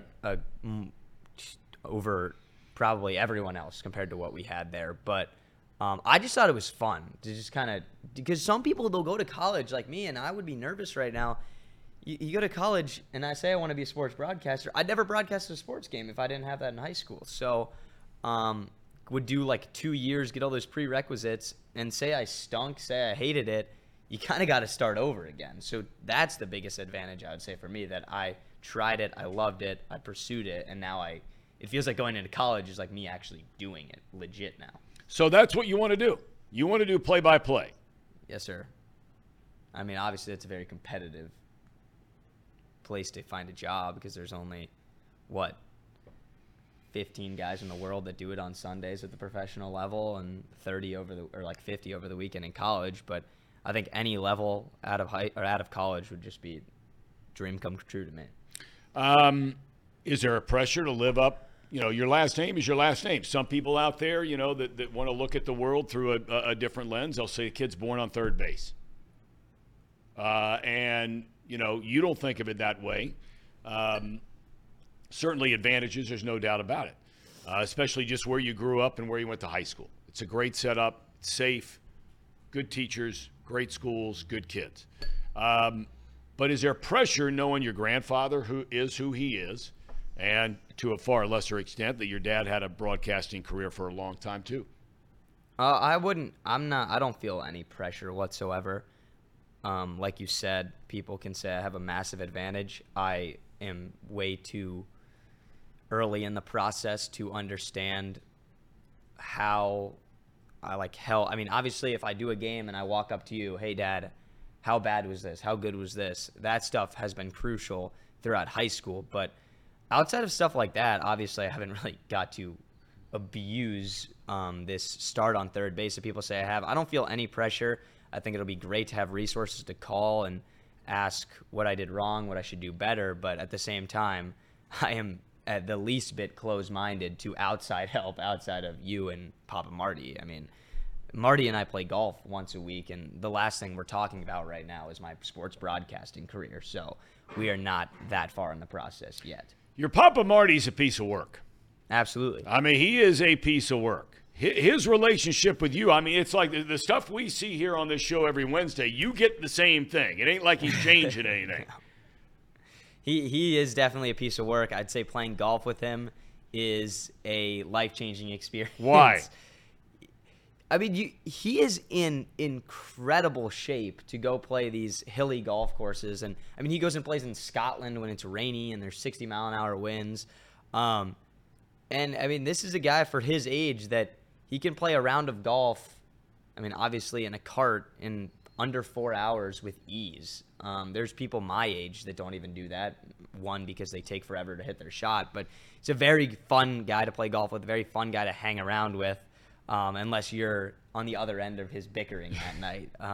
Fortunately, I'm normally teaming up with him on you or my cousins, but growing up with Marty has been so much fun. All right, speaking of your cousins, you had a chance last week, and I used to plant in your ear every now and again when you were a sophomore, junior, to consider one of the military academies. Uh-huh. Okay. You and I had been to the Naval Academy when we were in travel lacrosse, and we walked around and checked it all out. But a couple of weeks ago, you had a cousin actually go into the freshman class of the military academy, the Naval Academy. What was that experience like? It's a little different than Indiana University. Absolutely. To put it this way, we walked around Annapolis. We sent Grace off. I mean, people, like, obviously her dad was crying. Family members were crying. Very emotional day. Very cool to see it all happen. I mean, there's nothing cooler than going to an academy and that whole introduction and how proper it is and perfect. But to put it this way, we had a flight out at 8 a.m. the next day after she got inducted, I guess. And I woke up at like 5 to go on a run around Annapolis because I felt like I had to get my stuff together immediately after I saw that. You always say you wanted me to go to an academy. I wish I had what it takes because I would love to do it, like, on the inside. I'll humbly say that I don't have what those people have. I mean, they're very special. They're tough. They're physically fitter than I am. And those are things that I could have changed throughout high school, but never really put my mind on it. That was just an idea you shot out for me. But the kids that do that after seeing it, so much appreciation for the work that they put in for 4 years. You know, we're talking about your granddad, Papa Marty, but you also have a grandmother that lives across the street, grandfather that lives out in Arizona, and you have an incredible relationship with both of them too. I mean, grandparents are something that are the relationship is amazing. I say all the time, I lived with my grandparents every summer working down in Nags Head, North Carolina, and man, for you to have them around, what a blessing. Absolutely. I know Martha's probably watching right now. She watches the show every day. She's the best. Played golf with her the other day. So golf has kind of been the thing between both sides of grandparents. But, you know, just having someone across the street, even when I was born in Arizona, I don't really remember that. But overall, her being across the street, if I ever needed a ride, ever needed someone to go get Chipotle with when I was hungry, she was there for me. And, I mean, that's something that totally taken for granted. Nobody gets their grandmother to live right across the street from you and is available all the time, and it wants to help you, and you're bored, you need something, all of the above. So she's been just as good. I mean, they're different, but they've been great for me. Your mom. Yes. I mean, look, I could sit here and talk about her all day long. Moms for everybody, not just yours, Elliot's, Jacob, Paul, Casey, mine, God rest her soul, died a long time ago. Your mom's pretty amazing. Absolutely. She does everything for me. So I love how I feel like when I'm getting interviewed right now, because when most people get interviewed, they've like accomplished something. I've accomplished graduating high school, so okay. Well, that's a start. A lot of people wish they could say that. Right, but like, I want to thank my mom for everything she's done for me, obviously, but I want to say that giving all the credit to her because I haven't done anything yet. You guys have both set me off. I feel like I'm very confident leaving the house. I think I have a lot to learn, but she has done everything for me and my sister, and she's the best. You know that. What about your sister? You guys are always going at it, man. It gets old. It gets tired. Back and forth. But you know she's got your back. I think I have her back more than she has mine. Okay, all right. I will say this. I am thrilled that I did not go to TCU and have to be around her. Oh, my gosh. I thought about going there. And now that I'm headed to IU and everything's set, if I had to be on the same college campus as my sister, going to certain events where someone might know her or get introduced to like an upperclassman maybe in like a fraternity event or something like that. That's like, oh, this is Ella Brennaman's little brother. I think I would probably drop out seconds after that. You said it a second ago. The clock is ticking now. You're down to less than a month, leaving home for the first time. I mean, scared, worried, excited, maybe all the above, something else? I would say everything besides scared. I'm not necessarily scared. I'm nervous. There's anxiety around. I don't really let that stuff get to me until the moment actually gets there. There's no point in worrying about it unless you plan on doing something about it. I have a lot of work to do just because I really want to get involved with the media school early, so I'm building like a broadcast reel right now of all the stuff I've done in high school just to have, because they recommended that to try and get on the air as early as, the opening weeks or whatever opportunities you can get. But I mean, as for the dorm situation, the roommate, I think there's a lot of other people that worry about it a heck of a lot more than me. Maybe that's my fault for not worrying about it too much, but a lot of people go to college. Most of them turn out fine. I mean, I think I just gotta kind of keep my head, keep that tunnel vision, know what I want to get out of college, and I think I'll be okay. The roommate thing's an interesting thing. For those of you that don't have kids yet, or your kids went to college a long time ago, this whole roommate thing, because of social media, has changed. I mean, it's incredible. All of a sudden, you can go to a website, and the kids are on there and where they're from and all this kind. You have some of your buddies that are going to Indiana, and you could have easily roomed with any of them. But you're rooming with some dude from Jersey you've never seen before. Yeah, he's really cool. His name's Caleb, but I say he's really cool. Caleb, wait a minute. Is that the guy in the outfield, 5'13", Caleb? All right, I didn't mean to interrupt you. Well, I mean, I say he's cool. I've never met him, so most people your age would be like, then how the heck do you know he's cool? Social media has done blessings for the roommate search. You can post like a bio of yourself on these Instagram pages that sometimes you have to pay to post it, sometimes you have to pay to skip the line, but they'll generate these kind of like templates for you, a bunch of pictures of yourself. Like, I tried to choose like one of me playing a sport, a couple of pictures of me and my friends, like playing basketball, something like that, or like a sporting event I went to, just so people kind of understand what you like and what you're into immediately. You can write something. I just said like, I like sports, generic stuff, but it's so easy because then like a million kids reach out to you. Obviously, IU having over 40,000 students didn't hurt because the incoming class is going to be massive, but you just, within a couple of days, kid reaches out to you, you talk to him for 10 minutes, see what he likes, and you're like, yeah, I would be fine having you as my roommate. Because like, I think a lot of people overthink the roommate process too, and they look for like their lifelong best friend, so it takes them forever. Like, it's like dating almost. Like, it's like Tinder, where you look at a couple pictures of yourself and you're like, oh, I kind of like you, what's up, like, what are you into? And it's definitely made it easier, but I just found a kid that I immediately was fine. He sounded like me. He liked all the same things. He liked sports. I mean, he's from New Jersey, so that's a lot further than me. But I think that'll be kind of cool to have a kid from the East Coast. And I know a ton of New York and Jersey guys go to IU that he knows are going there too. Cool. Okay. Give me some predictions here before we let you get out of here. All right, you're into this prediction business. You've created a very small empire in this prediction business, which we will leave aside for another day. Okay. All right, here we go. All right. Your very first football game as a student at Indiana University. The mighty Ohio State Buckeyes are coming to town. Your thoughts, if any, on that one? Does Indiana pull off the shocker? I'll definitely be there.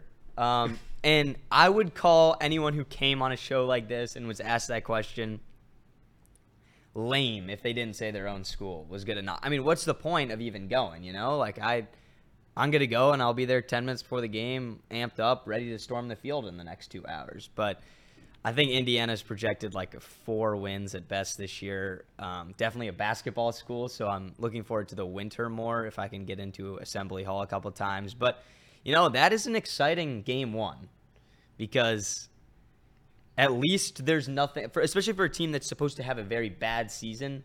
Nothing bad has happened yet. Right. It's going to be the number. It's like the peak of this is the best team you're going to play. Most people are going to be there for multiple different reasons. So week one will be fun, and we'll see where it goes from there. The Purdue game, I didn't even realize how big of a rivalry that was inside of the state. So all those games will be fun. I don't know how good the football team will be, though. All right, the Redlegs are on a 6-game losing streak. You went to the game last night. I did. You went with some friends, straight A ticket night, whatever it was. I got it, but I lost it, so that proves how smart I am. Yeah, that's right. You couldn't prove that you were a straight A student, so you had to pay. You didn't pay your way in, though. Your Uncle Marty got you in. I mean, your Papa Marty got you in, right? He did. Okay, all right. So let's be completely truthful and upfront about all this here. All right, the Reds. They won 12 in a row. They've lost now 6 in a row. Where are they going, if anywhere? I think that everybody knew, and if not, I would call you delusional, that this team with the roster they had would run into a roadblock. I think it definitely does not help. It could, down the stretch, help when you look back that this streak is happening right after the All-Star break, and they're yet to win a game since the break, which is really ugly. Obviously, the Brewers series hurts more than any other sweep. I think that when we talk about changing the lineup, this, that, and the other, that kind of gives off panic vibes. And if you're David Bell and you want to move Ellie to the leadoff spot like last night, shaking it up is fine. But 6 in a row isn't 12 in a row. And 2.5 games out isn't necessarily 7 games out where it's must-win time in every single division game. So I think that everybody needs to relax a little bit and not necessarily say that adjustments need to be made, because we've seen this team catch fire, and we knew they would slow down. But something has to happen with the starting pitching for them to have any chance down the stretch. You can't ask these bullpen guys that have pitched so many innings, especially on consecutive days. I mean, a lot of people like to give Buck Farmer a hard time just because he gives up timely home runs. He's not the best reliever in the world. But this is a guy that the Reds are confident sending out every single day in like the 4th inning to pitch 2 innings. So guys like that, I think they deserve credit, because most big leaguers would be worried about their arms, the longevities of their career. And I do not think David Bell and that starting pitching is doing them any favors right now.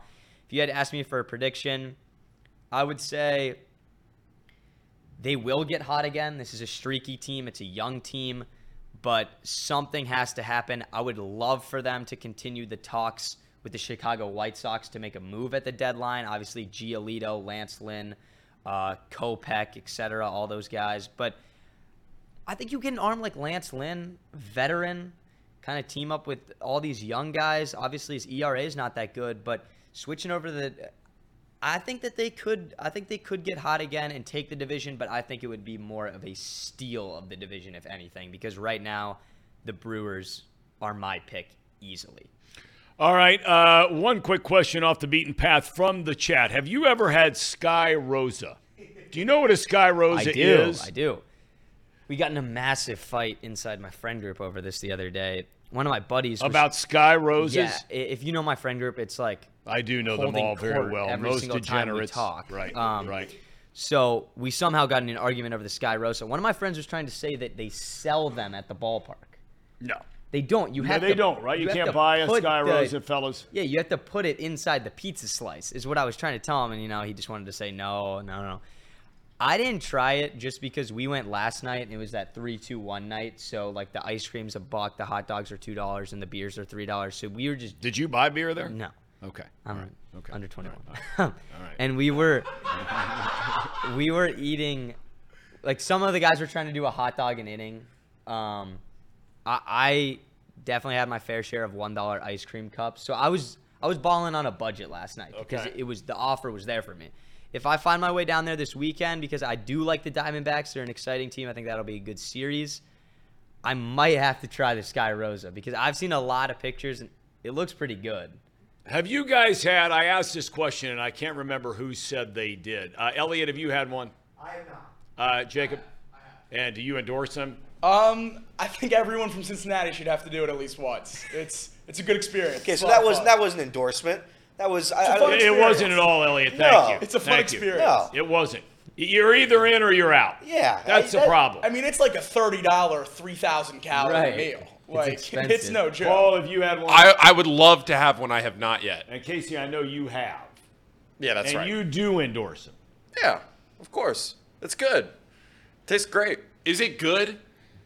Like, is it good or is it just something that you do because it's fun? And you're a Cincinnati And you just have to, like, do There it. he goes with his OCD again. Yeah, I can't do it. So it depends on if you like La Rosa's pizza in general, because I'm not a fan of La Rosa's pizza and the sauce.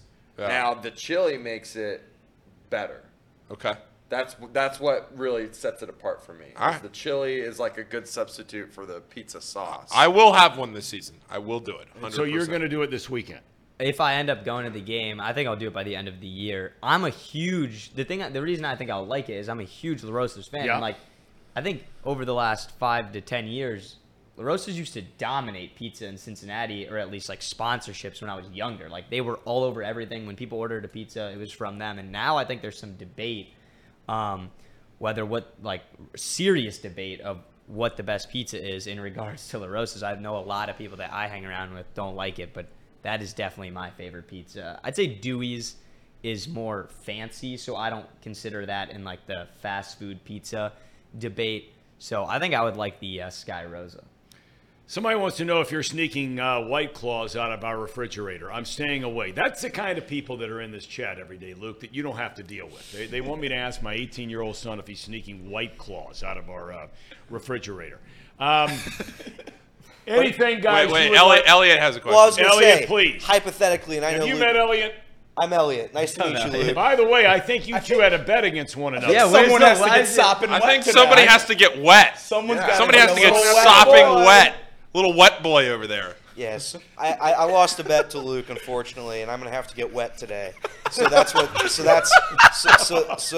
that Luke's gonna dump water on my Luke's head gonna after the wet show. you today. He's So I Luke will wet you in the streets of Hamilton. I mean, look at Paul's face. Look at Paul's stupid face over there, laughing around. I don't even know what I was gonna say now. Oh, I know hypothetically, I know you don't. But if there was a White Claw flavor that you liked, hypothetically, because we know he doesn't, we know that it's against the law. You have to follow the laws. But if there were one, my favorite would be black cherry. Let's all go around the room. Let's go around the room, Jacob. I like the lime. Lime, Paul. All right. I like the peach. Peach. Watermelon. Watermelon. They all got different ones. Tom. I've never had one. Isn't there? Or I might be. Yeah. And Luke. Luke. Same answer. Luke. I can't. I don't know. Oh. I'll let one of you guys choose. See, he's smart. He's smart. Do they have peach, or am I thinking of? I might be Noons. thinking of High Noons. I think you're on High Noons. I think I Noons. might be on High Noons. Tough.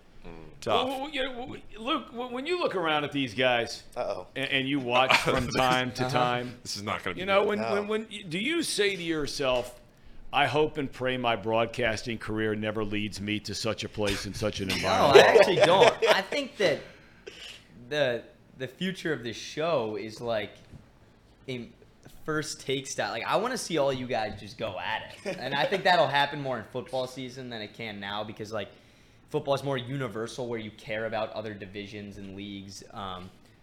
But like it's hard to debate Reds baseball outside of like bullpen decisions and stuff like that because everyone in this room is a diehard fan pretty much, so they want the best for the team. But I think you guys could start with the characters you have in here, could start going at it. I got a quick question for you, Luke.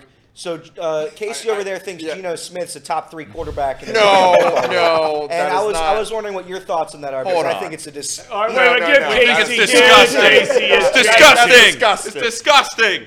That's disgusting what he just said. I brought up on the show maybe like 3 weeks ago that Geno Smith, you could argue that he's a top 10 quarterback. He's got all the stats. He's got a great offense now. I mean, this What, is a joke. what's so funny about it? It's not funny. There's nothing funny Luke, you're about it. dialed in on football. I mean, are you closer to Casey on Geno or no? Not top 10. I think he would Correct. sneak in the top 15 due to the other quarterbacks around Geno's age, I think, are becoming worse than Geno Smith. I think Geno's like peaking right now towards what some people's end of career would look like. But the quarterback debate inside the NFL, I think the top 10 is very solid quarterbacks, and I just don't see Geno Smith fitting his way in there. Your prediction on your beloved Cincinnati Bengals here for the upcoming, since you'll be off to college, and you'll be dialed into every game. Yep. No doubt about it. Might come back for a couple. I hope so. Is this the year? What are your thoughts? I think if any year's the year, it's got to be this year. I like the draft picks. I like the subtle moves we've made. I think the wide receiving core speaks for itself. The secondary terrifies me. I don't know if we're big enough, but guys are going to have to step up. It seems like every year a new guy just kind of comes out and really brings you something that you didn't think you could bring. I really trust Lou on the defensive side to figure everything out with the holes that we do have. I'm more confident in him than if we had holes offensively, but obviously our offense speaks for itself. I think I think if any year is the year, obviously we made the Super Bowl and the AFC Championship, it's got to be this year. Because I think the Bills have taken a step back. I will say the division is going to be very competitive. So if they can get out of that gauntlet, we'll see how much they have left in the tank come the playoffs. Is it Super Bowl or bust for Luke Brennaman? Super Bowl or a busted season? Yes. If they don't make it. And I'll say that. Here we go, fellas. I will say that. There we go. But it is not what I saw on my TikTok For You page the other day of that the Reds have to win the NLCS. That is blasphemy. I never said that. Now you are misquoting. Yes, What I said was they should win a division series and get to the LCS. I never said win. Back me up, Casey. I never said win the LCS. I mean, maybe, but Tom, we were going from a team that should have won 65 games, and now you're saying they should be one step away from the World Series? They're backing me up in the chat. Tom did say make it to the LCS. So either way, Tom, either way. I still think that, especially at this point, obviously you said that when they were at the peak of peaks. I did. At this point, it is a shock, at least to someone that's not, I would say, a psychopath Reds fan to say that if they make the playoffs, that's a very good story. It's a great story. I'm saying once they get there, when I look at teams they could potentially play, they can beat any of them. In the NL, the Giants would destroy the Reds in a playoff series. The Giants? Yes. The team that they're playing right now. Yes. I don't agree with that. But okay, go ahead. Okay. I mean, you think the Diamondbacks would? Miami Marlins? I think that the Diamondbacks' rotation outside of their last two arms, if they give you Gallen, what's the guy's name? I love tailing him when he pitches. Not Mitch Keller. Well, it's all right. You like the start of the rotation. But I mean, Gallen, obviously the all-star starter. I can't believe I'm forgetting the number 2 guy's name. But I think the Diamondbacks right now would be a very competitive series with the Reds because I don't think it's a team that, you're accustomed to seeing win a division, especially as difficult as the NLS. And you have to remember, the D-backs are now in third. They're 13-20 in their last 33 games or something that I saw the other day. They won last night in the game of the year. But, I mean, the Reds aren't going to compete with the Braves. They're not going to compete with the Giants. If the Dodgers end up coming out of the West, I just don't know who they're really going to – I think they're going to have to catch a break on who they play if they're going to get out of the first round. Do you think the Cleveland Browns stink like Casey does? Yeah. I think the Steelers do not stink, though, and I think the Ravens are obviously the Bengals' biggest team to look out for. Yes. But you're talking about Henry, Nelson, Gallen, Kelly. He just got hurt. Merrill Kelly, yes. Merritt Kelly, yeah. But yeah, you talk about Super Bowl or bust with the Bengals. If there's any year that the Reds can steal this division, though, it would be this year. Because the Cardinals, in my opinion, are a total fluke right now. That team is loaded with talent. And I think it's not for long whether they make a push. Obviously, they're on a winning streak right now come the second half of the year. If they bring even a quarter or at 3/4 of those guys back with that lineup and how young they are going to be good for the next couple years with veteran leadership like Goldschmidt and Arenado. Should we include Brenny locks on our Friday picks this year? Which, by the way, I still have to pay off that bet. That crossed my mind for the first time the other day in a long time. I feel like a total schlep on that. But we're going to take care of that this week. Okay. All right. But do you think that he should be included in our weekly pick session? Your Fridays are pretty light, right? Most college students are all drunked up on a Thursday night. Tom, I haven't had a class on a Friday in 3 years. What's that? I haven't had a class on a Friday in 3 years. You have Friday class, right? I have one class. It's at 11. Well, that's because you're in the Big That's a good Ten, not the schedule. SEC. You can skip that one. You're not going to You that can bad skip boy. that one. No chance. I mean, we can just call you in live during your class, right? I'm sure the professor won't mind. I'll throw in the AirPods for the mic. Yeah. I would definitely join the show on Fridays. You would. We could do Yeah, a small segment there'd be for a massive gap in the leaderboards, though. It wouldn't be very competitive. That's Wait a a minute. challenge. Wow. Wait How a about minute. that? He's got a Elliot, you have a challenge. thought on that? No, he's probably right. No, I think he's probably. I'm the worst gambler of all time, historically. Like that's it's factual. It's backed up by lots of evidence. Luke, I don't know if you know any gamblers, but if you did, Yeah. and if you happen to know some, would you have any advice for Elliot at this point? Because he has been. Now you hit a big parlay. I did. And Tom, what people don't even know is that I hit that parlay because I didn't tell anybody. This is the first time anybody's hearing it. I hit a $10 to win 410 parlay. It's 82 to 1. 4 money lines. You won a $5 $5. parlay. What did I say? You said 10. Oh, I sorry. just don't want to chip $5. you out of your Even win. better. Sorry. Thank don't you, Paul. understand. Thank you, Paul. $5 to win 410. It was one of the greatest bets of all time. But I am bad. Other than that, I'm atrocious. Any advice for? He's in a slump. Paul went through a slump of epic proportions last year. I mean, so bad that I've like barely gambled since January. That's right. Casey February. needs approval from his wife to get back in the game. Yeah. And Jake doesn't say much about it. But No, I just stay you have- quiet. You have any advice for these guys in that regard, even though you're the youngest one in the room? And probably the smartest in the room. I think that shooters shoot. Thank you. 99% of gamblers quit before they win big too. That's right. That's You're right. That's Always one right. bet away from Have you ever financial seen that? freedom. Have you ever seen that? 1-800 picture gambler. of that guy like mining, and there's this like Instagram meme that I saw of like this guy, like this miner, and it's like just an edited graphic, and there's like gold, and he's right there. Oh my god. And one of the people turns around that quits gambling, and the other guy kept going and ran into the gold. So I don't see. Sounds like you got some momentum. Let me ask you this. 80 to 1. My close personal friend Mo Egger says parlays are a sucker bet. Are you a straight? No, let me rephrase. If you were to be a bettor, if you were to be, I'm not saying he is. If you were to be, would you bet straight or do you bet parlays? If you were, because I know you don't. Well, now that I'm 18, I can legally bet if I you're wanted right, to. right. On like an offshore book, not on Betfred or anything. But If you were, hypothetically.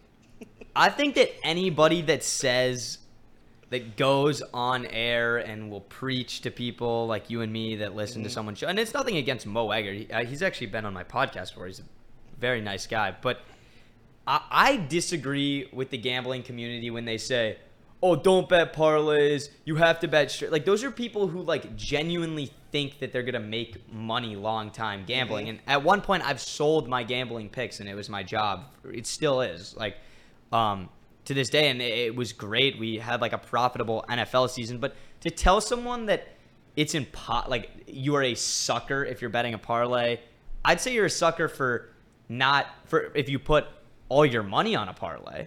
But who tells you can't make a 12-leg NFL parlay every Sunday? Yep, and I do every Sunday. Right. Every single one. Yep, me too. This conversation's gone straight in the You just tank. got to hit one on the year to break even, Right. though, Tom. Just Yeah. one. You hit but one parlay, you're even. I advise, like, I tell people you gotta find like the straight bets that you like and load up on those. Don't bet the whole board. Find Yeah. like 2, 3, sometimes 4 if you like a good slate of games.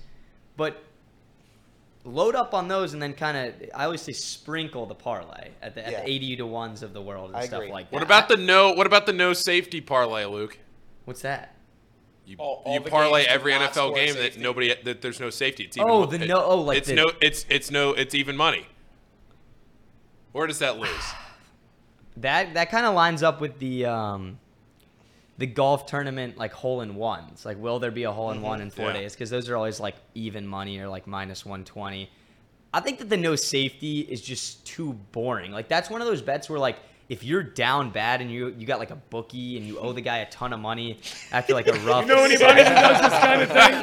This is hypothetical. This seems way too personal. Wait, this is hypothetical, everybody. Hypothetical. We're talking hypothetical. Those are one of those where Almighty, you're why like, did I let you guys get You your did claws this. I in? didn't do let it. You guys opened get the your door. claws opened the You door. told us You not to opened the talk door. about it, and then you opened the door. The Oh door's my open. God. We're speaking in hypothetical terms. Go ahead, Luke.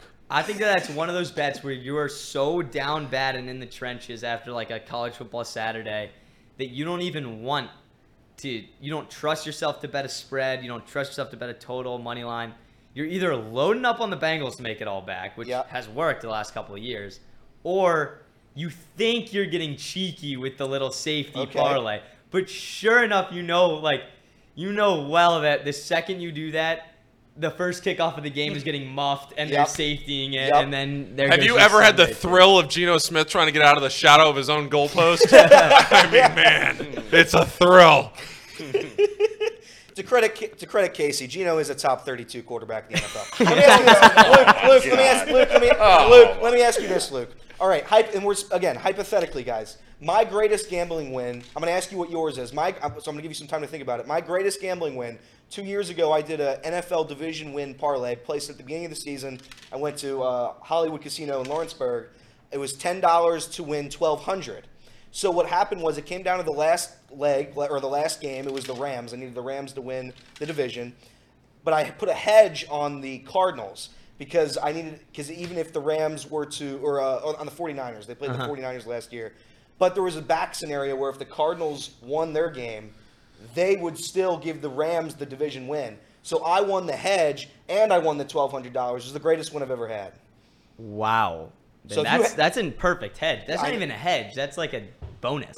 I know, it was brilliant. So, okay, Luke, if hypothetically speaking, God almighty. Hypothetically Coming speaking, from what is your Z greatest gambling win? Brazilianaires over there. I think that, there's been plenty of like the spray the board, like NBA and MLB days, just because like there's 20 games every day. Football wise, that's what I'm best at.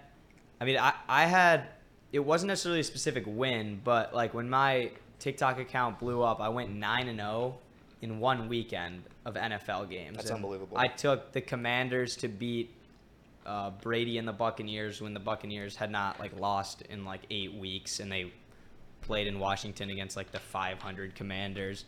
But I will say, I'll give out a pick right now for the Open this weekend. Let's go. Oh, here we go.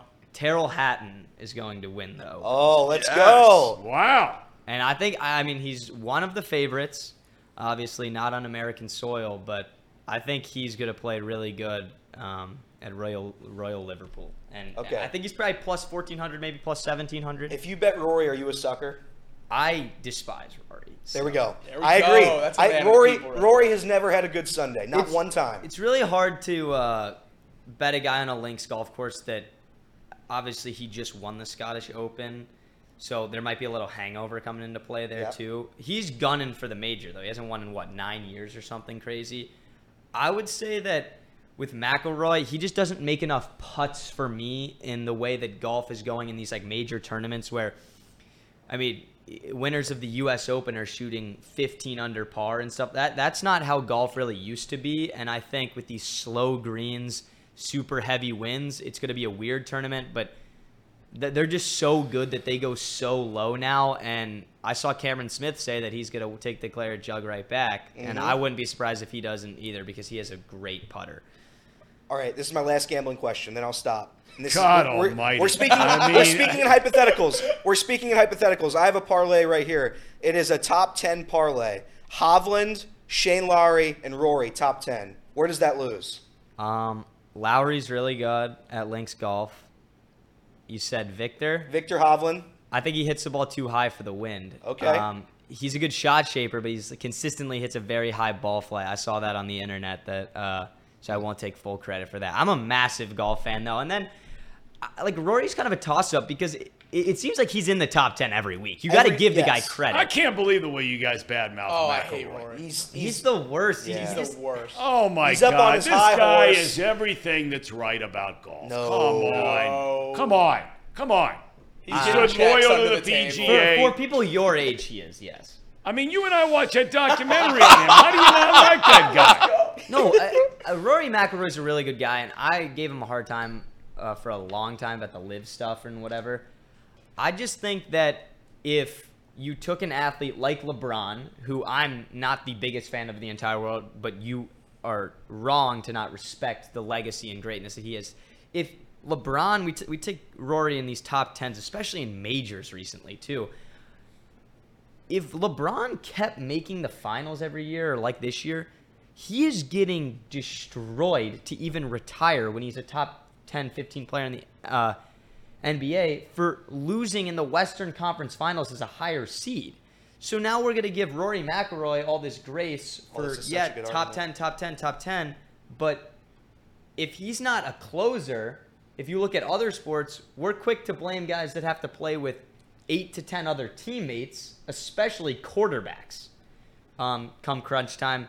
If McIlroy hasn't done it in 9 years, then why would he have my generation's respect necessarily when it comes to majors and him trying to push golf in a certain direction or tell you how bad that these legends are, that just because they switch tours that they don't belong, when in reality the live guys have been killing the majors recently. Yep. I mean, Phil and Brooks put on a show at the Masters, the two kind of most hated live guys who Rory really came after. And I just think that, in my opinion, from a younger guy, he has taken kind of the excitement out of it, but you could argue he's put more into it from a rivalry perspective of live versus PGA Tour, which I think will be very, very fun to watch this year in the Ryder Cup, depending on how they pick the team. All right, so to answer Elliot's question about that trifecta in the top 10, you talked about the first two. I hope it doesn't. Rory. I hope it doesn't hit, just because those are like Rory and Hovland are guys that I'll be staying away from. But I mean, what are the odds? I can probably guess them. Top 10s, I'd say you're probably above 600-700. Yeah. Okay. It's above that. Yeah, it's right around 800. Okay. Yeah, so Lowry was probably the longest shot at like plus 220 or something like that. Yeah, I think it's got a chance. Rory speaks for itself. It'd be impossible to say Rory's not going to get top 10 because he does it every week. I think he'll lead the first 3 rounds, and then per usual he'll blow Sunday. Yeah. You shoot a +7 on Sunday. I don't know if a lot of golfers nowadays either. I hate saying that they blow Sundays or give Rory a hard time for not being a closer, but golf today, the way that these guys play, any guy in the 128-man field, they're all so freaking good at golf that, like, I saw this guy that I follow on Instagram. He's like an irrelevant golfer on tour, Ben Griffin. He shot 59 in the practice round the other day. It's like whoever can put together 4 good scores is, I just don't think that there's a hierarchy as much as there once was in golf when it was Koepka, Rory, Phil every single week. I think that guys can come out the back door like nobody on Sunday. There are a lot of people in our chat that think Ellie De La Cruz is going to win the Open.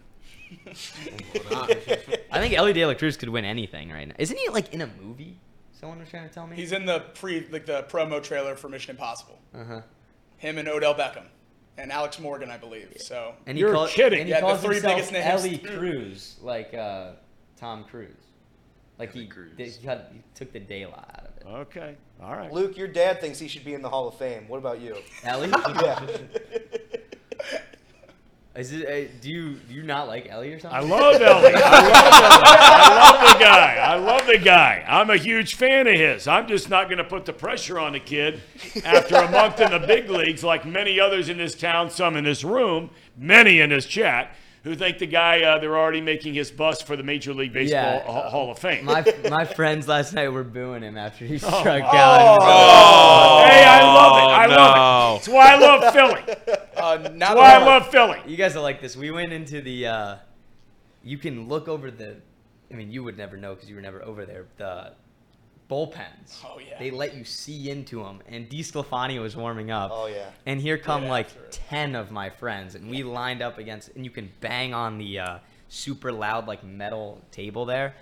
And my friends were just giving it to Anthony DeSclafani. Yeah, that's how you do it. And telling him he's going to go 3 1/3 with 120 pitches. You know, how he was here in Cincinnati. He's 4.80. It's like a 4.5 ERA. And the Giants were really cool about it because we did it to the Mets last year, and they ran us out of there within seconds.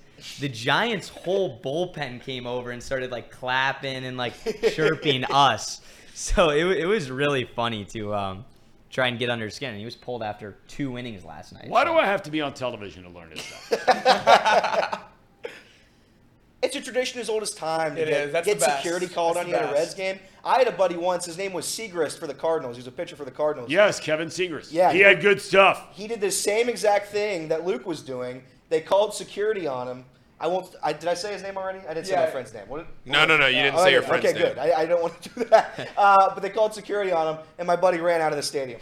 They called security on my buddy last night. He went and hid in the bathroom. Yeah, that's what you do. I take credit for getting Josh Hader out of Milwaukee for the amount of times I screamed at him in that bullpen. I sent him out of there. Now that we're back on the Reds, I can get to the question I wanted to ask you most. Jonathan India. You keeping him, you trading him? Oh, my gosh. After that double play last night. His 12th of the year. I screamed, "This guy stinks," and slammed the chair. God. And this guy next to me was like a lunatic Reds fan, and he like comes over, like trying to like stand over me for saying that India stunk, and I was like, he's just not timely enough for me right now. I think that he can easily find a role on that team hitting 255 with the kind of underrated power he has. Yeah, 20 bombs, 22 bombs. The thing that really hurts him, though, is I think that when he came up, people thought that you would get something in the base running category, and he's proven to me that he is not a very fast player, and I don't think he's very heads up, and that's why he stinks in the infield. I'm not going to give up on him yet.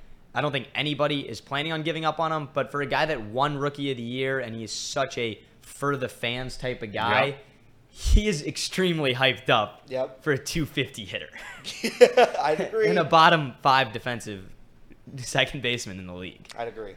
All right, boys, we wrapping up here? Anything from the peanut gallery over here to the right? I don't think so. No. Make sure he plugs the TikTok. Plug the TikTok. If you guys want to follow my gambling picks during football season, Brenny Locks on TikTok. We will be back. We are on a little bit of a hiatus right now because well, you're doing stuff for the Professional Lacrosse League. Premier Lacrosse League. Premier Lacrosse League, yeah, right. So you can watch those games on ABC on the weekend, but that's my only gig right now. Just wait till football season is what I say. Blue Collar Brenny, how are your jobs this summer? Yeah, how's the that construction gig is BCB, Blue Collar Brenny. Yes. Moving the drywall last week. Finally got paid for that. How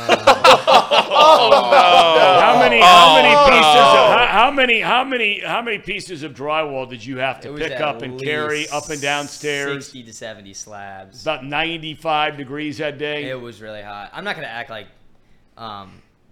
people don't have harder jobs than that though. And it only took us. It was pretty quick. It was just hard work. But consistently working, Paul. I got to post for the PLL 2 times a week, which I enjoy. I will be on a PLL show today, like this one. Talk about the games and All-Star Weekend coming up. But other than that, it's BCB. It's not BCB. I wish I was back caddying, but no, I have not had enough work opportunities this summer. Yep. And it's a shame you won't caddy again as you did last year in the LPGA event. I'm not going to rule that out. Okay. All right. Okay. Do we have a cherry on top? I think we were just calling everything we just did the cherry on top. Cherry on top. This is a cherry on top for me. I mean, I'm proud as can be. You know I love you, buddy. Thank you. More than anything in the world. Fellas, is box lunch coming up today? Nope. No box lunch. No box lunch today. It was canceled. I'm surprised you didn't ask for the Luke Weaver hot tub video again. You know the Reds haven't won since you started playing that on the show. Oh, in the chat, it's been pointed out since Casey changed the open.